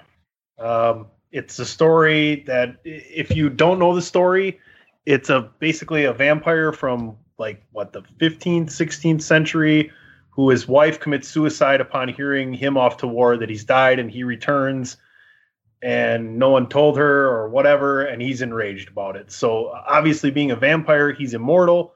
And then we come to almost around 1900, and Keanu Reeves takes over his lawyerly duties, and his wife reminds him Keanu Reeves' wife, the lawyer's wife, reminds Dracula of his wife and thinks it's the reincarnation of his wife, and we're off and running. So you got Gary Oldman, Keanu Reeves, Anthony Hopkins, Carrie Elways. Carrie Elways, Winona Ryder, Francis Ford Coppola. It's just does a good job with a very, very old story about Dracula. Yeah. Very beautifully, a lot of beautiful stuff in there, just in terms of shots and looks and stuff, along with some very horrific body image, body horror. I think that there's the mid transformation when he's going from being a wolf to a vampire again. There's the weird Keanu Reeves sex scene with the vampires, and when Dracula opens the door, two of them are fused together as they're crawling. It's weird. This movie made over $200 million in the early 90s. Oh yeah, it made bank. It was a big deal. I remember that. Yeah. Absolutely. So No, that's my number 2. Too, man. What's your number 1? My number 1 is Arachnophobia. I fucking hate spiders, and I love John. We love Goodman. you, Ray. Dave, why don't you, this is also on your list, why don't you go ahead and give a better synopsis of this movie than I can? Man, this is my number 4 list. I mean, it was just so damn good. I mean, and there's so many good performances. Jeff Daniels is in this. John Goodman's the exterminator. There's, it all starts off with a rare breed of spider that they get from the rainforest in Brazil, that hitch a ride back. They bite some guy, one of the photographers. They bite him. The thing gets transported back to some town somewhere in Helena something, or I don't know what the hell it was called. Venezuela. It was the rainforest of Venezuela, right? I mean, where the town is irrelevant. It's a relatively isolated town. It's a small town where an Americana. The photographer dies in Venezuela, and they bring the spider back, and they bring it back, and it mates with a common house spider, and like Tony said with Dracula, you're off and running, because now you've got the breeding capabilities of the average house spider mixed in with a very venomous arachnid, and it just explodes, and they take over the town, and it is just a fantastic ride. And if you have a fear of spiders, and we know a lot of people do, and I'm not fond of them either, this movie will literally make you want to get up and leave, because there's so many moments where you're just, holy shit, I can't watch this. And you're talking about body horror and bad, disturbing scenes. Spiders crawling out of the guy's mouth and nose after that kind of stuff is just terrifying. My thing with that movie that I think is really great is it's about the near misses. It's about all the times when people are unaware that spiders are around and that they could nearly get bit. And I love a good horror film that builds tension with that, where you're like, oh my God, here it comes. And they just got away. But isn't that the thing about life too? I mean, that's so closely associated with almost something that's completely factual, I think, is you're never more than 6 to 8 feet away from a spider. Right. Right now, there could be one crawling up your wall behind you, and you don't know it because you're looking at a camera talking to us. As long as I don't see for spiders. I'm literally not. But I've always had this kind of belief is if I don't see it, fine, as far as spiders go, because they kill all the other bugs within your house or your basement or whatever else. So if you have cats and spiders, you're probably pretty good. That is true. It is a movie that I left off because outside of my number 1, I didn't really go with a lot of horror with humor. And this is an interesting mix of horror and humor. I almost put one movie in there, Peter Jackson's Dead Alive, which is quoted as being the goriest movie ever made, but is also one of the goofiest movies I've ever seen, where a dude attacks zombies with a lawnmower. So it's a great movie. It was an honorable mention in my world. Yeah. I put down, I had a top 18. So let me just run down some movies quick. We've already talked about Misery. I Know What You Did Last Summer didn't come up. How about Idle Hands? Right. Yep. That's more comedy horror. The Devil's Advocate. Did we have that in another list? Nope, no, it has never made a list. For me, Bride of Chucky made the top 15 for me, just as a tribute to the whole series, because I thought that was better than the other Chuckies that were in the 90s. The original one was 80-something. Mary Shelley's Frankenstein, People Under the Stairs, and Night of the Living Dead. Nice. All of those are worthy flicks, too. Like, that's what's, they're all very, very fine movies. My number one was Wes Craven reviving his career by kind of making fun of his career, and that's Scream. Scream with Ghostface becoming this new, like, quote unquote iconic horror character, and he talked about big time cast, Drew Barrymore, Courtney Cox. Make fun of them all you want, but David Arquette was a legit name at the time. Skeet Ulrich is in that movie. Matthew Lillard, Rose McGowan, just a ton of young people. Jamie Kennedy plays like the best friend. It was a lot of young. It was a young up and coming cast and a lot of things, and they did a lot of things that I thought were clever. First, they advertised Drew Barrymore. Sorry, you forgot somebody. Who did I forget? Oh, Neve Campbell. Thank you. But I'm sorry, I don't really like Neve Campbell. It's the main character of the whole. She is the star of the shit. She is the star of the movie. But the thing I always loved about it was they did something that Psycho did back in the day. They advertised Drew Barrymore and then killed her in the first scene of the movie. And Psycho did the exact same thing with Jeanette Lee. Like, everybody's like, oh, she's the star. We're going to follow her. And then she gets murdered in the shower. And people are like, well, now what? And this did a very similar thing. And then the story moves forward, but it was to establish Ghostface characters. And it was all about the horror movie genre. It was a horror movie made for fans of horror movies. Jamie Kennedy's character is supposed to be the audience and Dave kind of alluded to it, the characters following the rules of horror films and asking people questions about horror movies to try and get them an opportunity to be let off the hook. And, there's always a twist and a swerve, and it's all there, and it's very cleverly done. It's oddly enough, it's fun. Like, it's a fun horror movie with some good jump scares, some good creative deaths. It was really, really great stuff. I love it. And it was the biggest horror movie of the year, and for me, it was my favorite of the decade. So that's my number one, Scream. I mean, it led to how many sequels? It led to a TV series. It's still having sequels and TV series. Yeah. Yeah. How many spoof movies too? Scary Movie is basically because of Scream, right? Yeah, absolutely. Can I ask you guys a question though? Is Scream 2 better? No. I don't know. I liked it because I would say that I think it's really good. I don't know. I still kind of prefer the first one, but it kept with the theme of the first one in a way that was really good. Because, Jamie Kennedy's the tape giving sequel roles and talking about what happens in the horror movie sequel and kind of keeping that theme going as they move it through. So I like the sequel as well. It starts to really fall off the wagon around 3 though. No, don't go back past there. So that's my number one. Dave. Yeah, the big reveal. Spotlight's on you. I'll say I did want to say something about Scream though. It was one that I left off because I knew it was on your list. It's kind of like it's like a song you've heard too many times where it loses some of the luster because shit, But it is so cleverly done with Wes Craven poking fun at himself, like the rules for horror movies. That Geico commercial where they run and they hide. Let's hide behind the chainsaws. That's kind of that doesn't happen. Why don't we just get into the running car? Yeah. What are you, crazy? Anyway, my number one is one of the greatest remakes I've ever seen and ever experienced, and it is Cape Fear. Robert De Niro, and just magnificent. Max Cady is, I mean, the original one was fine. This one just amplified everything. Nick Nolte's the lawyer who doesn't get him off.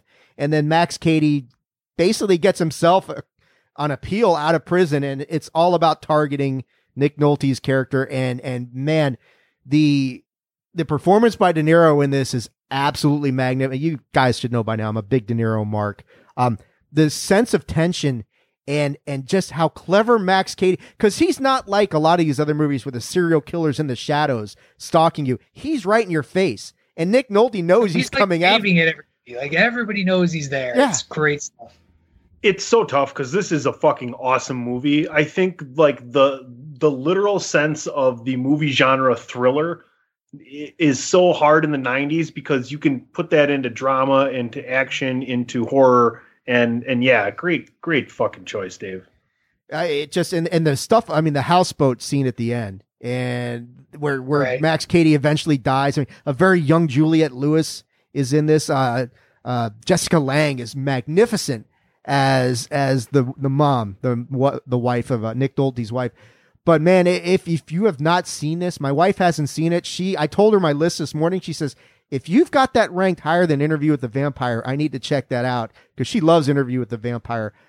As great, Interview with the Vampire is definitely the better, more, when you think of the word horror, it's the better horror movie. But as far as horrific elements and everything going on, in the sense of tension, the sense of impending dread, and you just know that the hammer's going to fall at any second, you're just not sure when, Cape Fear's got it beat, and it's number one for me. I got to say this real quick. I didn't put Interview with the Vampire on my list because to me, it's a melodramatic horror done better than Twilight. Like I would say it's a better, but like my pulse never quickens during Interview with the Vampire. It's more of like this like fascinating sort of character study as you look at Brad Pitt and Tom Cruise's Lestat, and it's very well done. And it's not to say that, anywhere I've ever gone, it's generally put in the horror section of like, say, the video store, if you will. Last Blockbuster coming soon, by the way, on Netflix. Check it out. Mm-hmm. And today, but that was why I left off. I left off Interview with the Vampire for that reason. I kind of left off Dracula. I would say is the better horror vampire movie, and just sort of in terms of horror. And I say this as I do recognize, yes, they rip out people's throats. Cape Fear. I didn't include it because I figured Dave would include it. Oddly enough, as we joked about this off the show, there's a lot of familiarity being bred amongst the nerds these days, and you're starting to get a sense of people's tendencies and types and what they like and what sort of movies they like. And I was like, there's no way Dave doesn't have this on his list. So it gave me an opportunity to put something like Ringu or Funny Games on there because I think those are great films to check out. It's a great point that you have there is between this 80s and 90s project, you can really see us as movie fans defining our taste. Right. Dave is so much in love with the mind game and the thriller and things that involve a lot of thought and process, whereas anything with a little bit of comedy is going to touch my heart. I'm a little simpler, right? And Patrick is always out there, while he appreciates everything that's in front of him, is always out there seeking, knowing that there's something that's not necessarily better, but different and just as enjoyable right outside the box that we live in. So it's really shaped a lot of our personalities in the way the show presents itself. And Ray's all about Fern Gully. That's all you need to know. Yes. I mean, that was simple. Some people just live that Fern Gully life. What are you going to do? That's true. All right. Well, that's going to do it for the top 10 horror. You're not simple, Ray. I love you. And I do feel like it's only fair that Fern Gully be put on the poll as one of the top horror films of the 90s. Oh, God. It would be a horror if I had to watch that more than once. Yeah, there you go. Right. There you go. Because it's horrible. Anyway. Oh. I know. I'm the East German judge. I'm terrible. No, I don't like anything. Get off my lawn. Old man yells at cloud. All of that stuff. Next week, we bring the 90s project to a close with the most difficult of difficult lists. Our top 10 comedies of the 90s. I can't wait, and yet I'm also a little scared. I've had mine done for like 3 weeks. I haven't even started mine. I'm still trying to figure out how I'm going to put this all together. Tune in. I think it's going to be a banger of a show next week. We've joked about how long it's going to be. We got a lot of good stuff, and that's what it's going to be. It's going to be a great show. It's going to be a long show. We might need like 7 commercials just to kind of break things up for us a little bit. So, but that's you might need more than one scotch. You might need 2 or 3. That's true. I might need like 6. Yeah. That'll be a future us problem, though. Okay, we'll discuss that next week. For now, mayonnaise an instrument? Want to go jellyfishing? What am I supposed to do all day while you're at school? Can I use your bathroom? Who's your friend? What does claustrophobic mean? You know what the problem is.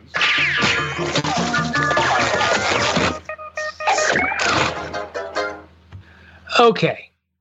I mentioned this at the top of the show. We're recording this on Sunday, March 14th. Today is Selection Sunday for the NCAA basketball tournament. It's my favorite day of the year. Just to get you all ramped up a little bit before I ask my question, a little music. Give it a second. Yeah, there it is. It's time.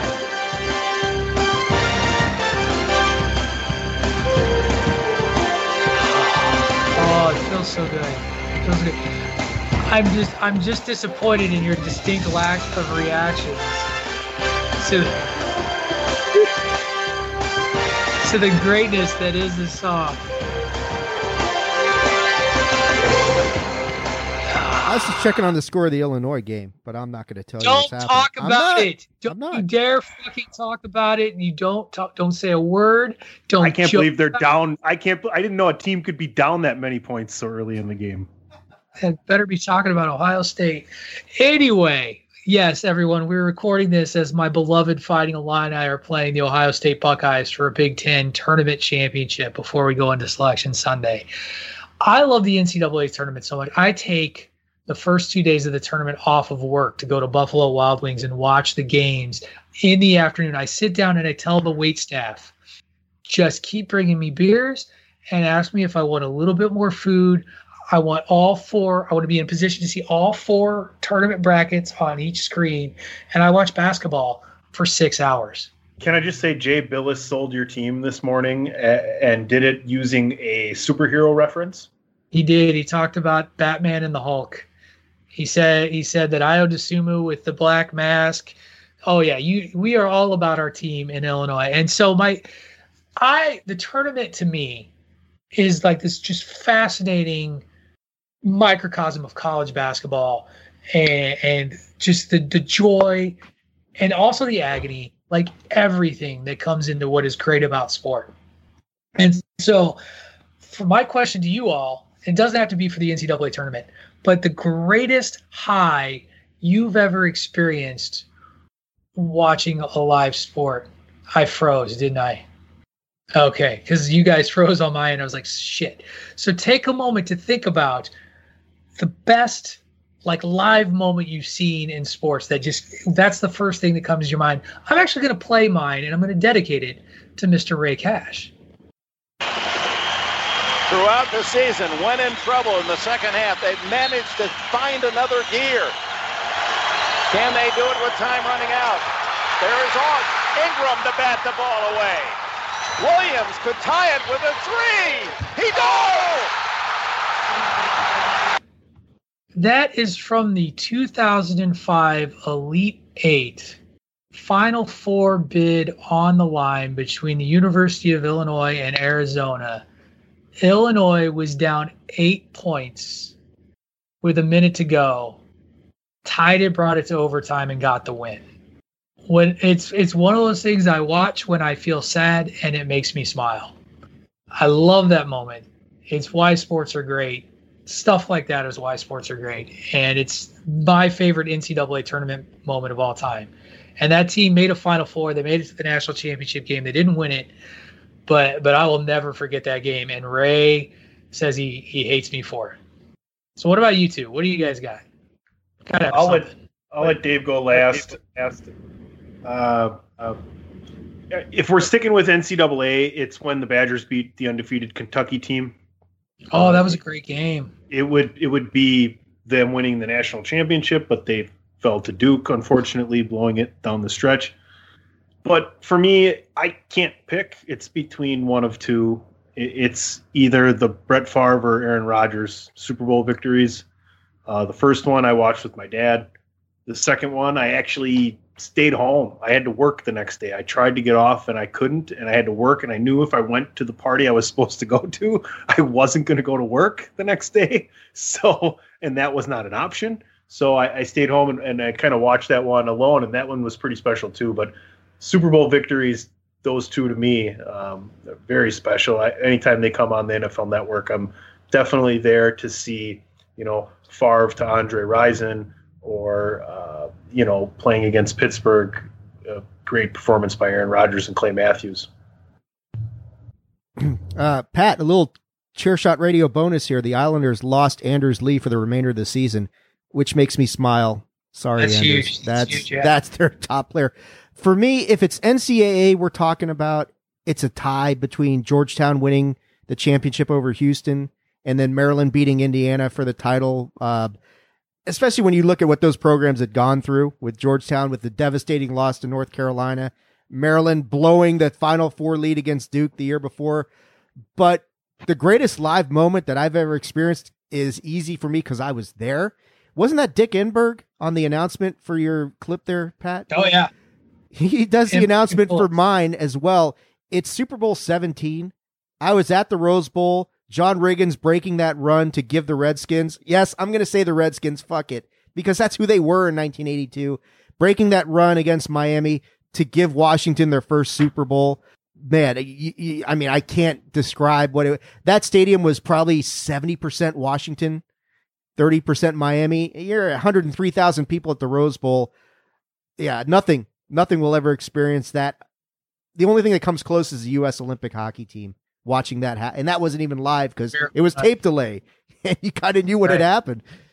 It's cool, excellent memories, guys, and that's the thing that I think March Madness really does. Is this first weekend is always the special weekend. It's the weekend for the little guys, for the schools that maybe you haven't heard of, and their opportunity to show what they've got before you start to whittle things down come Sweet 16, Elite 8, and the Final Four. So to all you basketball fans out there, enjoy today. Raise a glass. Here's to brackets not getting busted too soon. I wish you all well. Go Illini.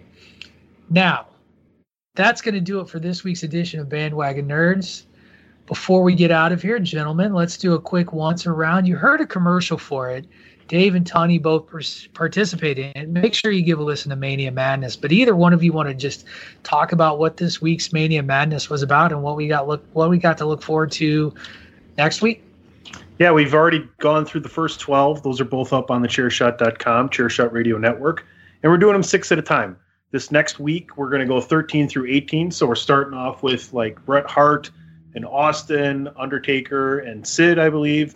And then we're finishing with after the year 2000 with WrestleMania 18. We're going through the whole Rock and Austin storylines, everything else in between, a lot of Mick Foley, a lot of Triple H, Vince McMahon becoming the heel boss. So DPP is going to join us this week. I can't wait for it. Chris Platt's doing a great job. Got a lot of great facts on it. Dave's got some amazing stories he's told us from the first 12, especially from WrestleMania 9. So if you haven't listened, definitely go back and listen to the first 2 episodes. We've had a blast doing it, and we hope you're enjoying it as well. Thank you to everybody listening to Chairshot Radio Network. We appreciate your listenership. More great stuff coming every single day. New content is our goal daily. So thank you very much. Follow me at PC Tunney, and glad you guys love this show as well. Bandwagon Nerds, one of my favorite shows without a doubt. Yeah, it's Mania Madness has been a lot of fun. A lot of walks down memory lane. This next batch is going to be something else. I mean, that's the heart of the Attitude Era is what we're going to get into. So it's after the block 7 through 12, which is a little hit and miss. This is going to be a lot of fun. But yeah, you can check me out on Twitter at AttitudeAg and on Facebook.com/Attitude of Aggression. And yeah, make sure you're checking out the Chairshot.com and of course, Bandwagon Nerds. I have a feeling that this poll this week is not going to be close. It might. You never know. I was surprised. I was happy to see the Fugitive one. We caught a lot of flack over our action movie number ones, by the way. It was kind of funny. There was some judgment. There's some old man jokes, and I think I blame that on the submarine movie. But well, you can follow me on Twitter at Wrestling Realist. That's at WRESTLNGREALIST. Listen to me every Sunday morning on the Chair Shot Radio with David Ungar. You can listen to me every Monday here with Tony, usually Ray Cash and David Ungar for Bandwagon Nerds, and then every Wednesday with Greg DeMarco and Miranda Morales on the Babyface Heel podcast. That's going to do it for this week's edition of Bandwagon Nerds. Now, get yourself out of the basement, get some sun, and work on those brackets because it's Selection Sunday. It'll be a Monday of tournament choices come your way. You've been listening to Bandwagon Nerds on the Chairshot Radio Network, a part of thechairshot.com.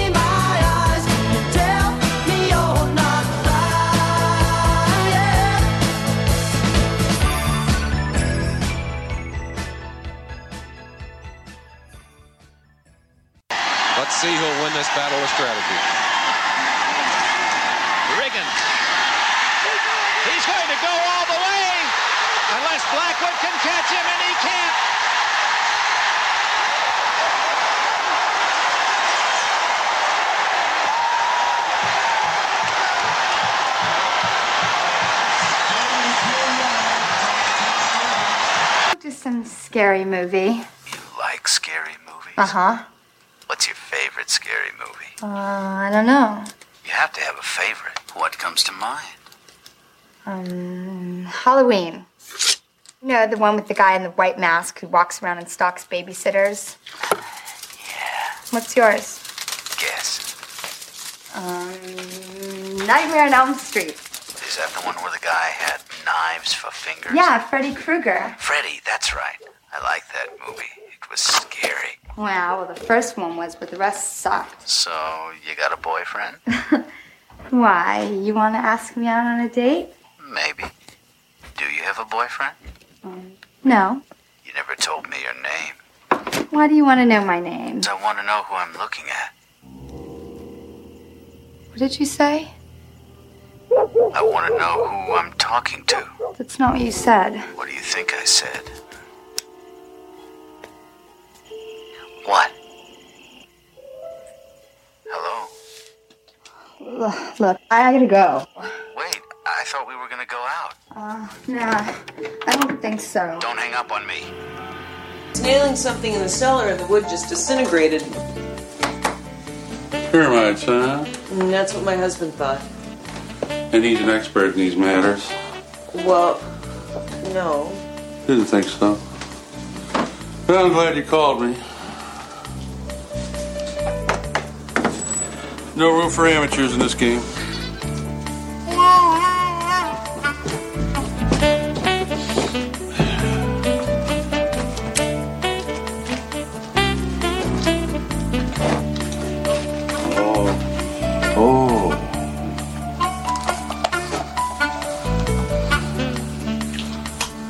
Ah, thank you.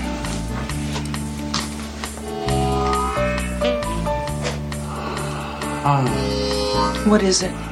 It's hard to say. Would anybody object if I tore this floor out? I would. False alarm, then lead on.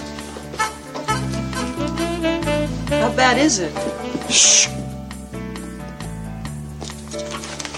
I didn't find a thing. Go figure. Well, then why is all the wood rotting? I'll tell you why.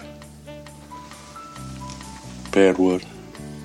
Oh, so what do we do? Tear out bad wood. Put in good wood. My husband thought this would make a good wine cellar. Oh, yeah? I collect beer cans myself. I got a rare 74 Miller Lite with a misprint on the label. Only 100 or so cans in circulation.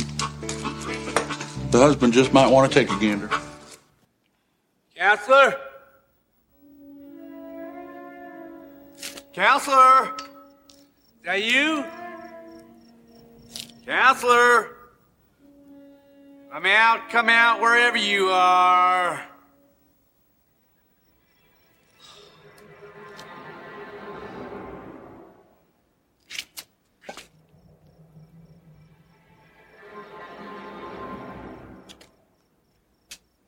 I ain't no white trash piece of shit. I'm better than you all. How can I learn you? How can I read you? I can out-think you, and I can out-philosophize you. And I'm gonna outlast you. You think a couple of whacks to my good old boy gut's gonna get me down? It's gonna take a hell of a lot more than that, counselor, to prove you're better than me. I am like God, and God like me. I am as large as God. He is as small as I. He cannot above me, nor I beneath him be. Silesius, 17th century.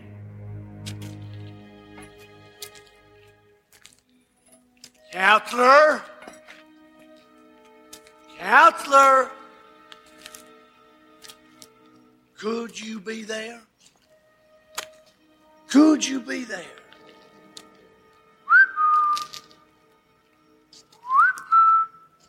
Counselor.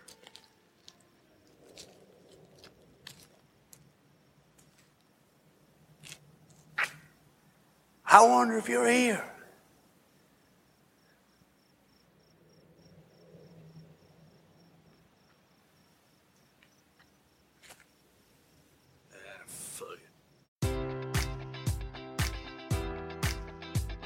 Enjoy all your favorite sports like never before at BetMGM. Sign up using code Buckeye and receive up to $1,500 back in bonus bets if you don't win your first bet. When you register with BetMGM, you'll get instant access to a variety of parlay selection features, live betting options, and the best daily promotions in the business. And with BetMGM at your fingertips, every play and every game matters more than ever. Place your money line, prop, or parlay bets with the king of sportsbooks today. Sign up using code Buckeye and receive up to $1,500 back in bonus bets if you don't win your first bet.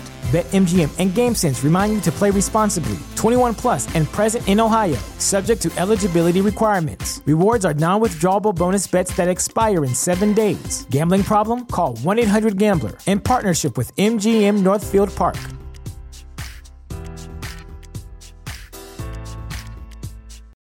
Without the ones like you, who work tirelessly to keep things running, everything would suddenly stop. Hospitals, factories, schools, and power plants, they all depend on you. No matter the weather, emergency, or time of day, you're the ones who get it done. At Grainger, we're here for you with professional-grade industrial supplies. Count on real-time product availability and fast delivery. Call, click Grainger.com, or just stop by. Grainger, for the ones who get it done.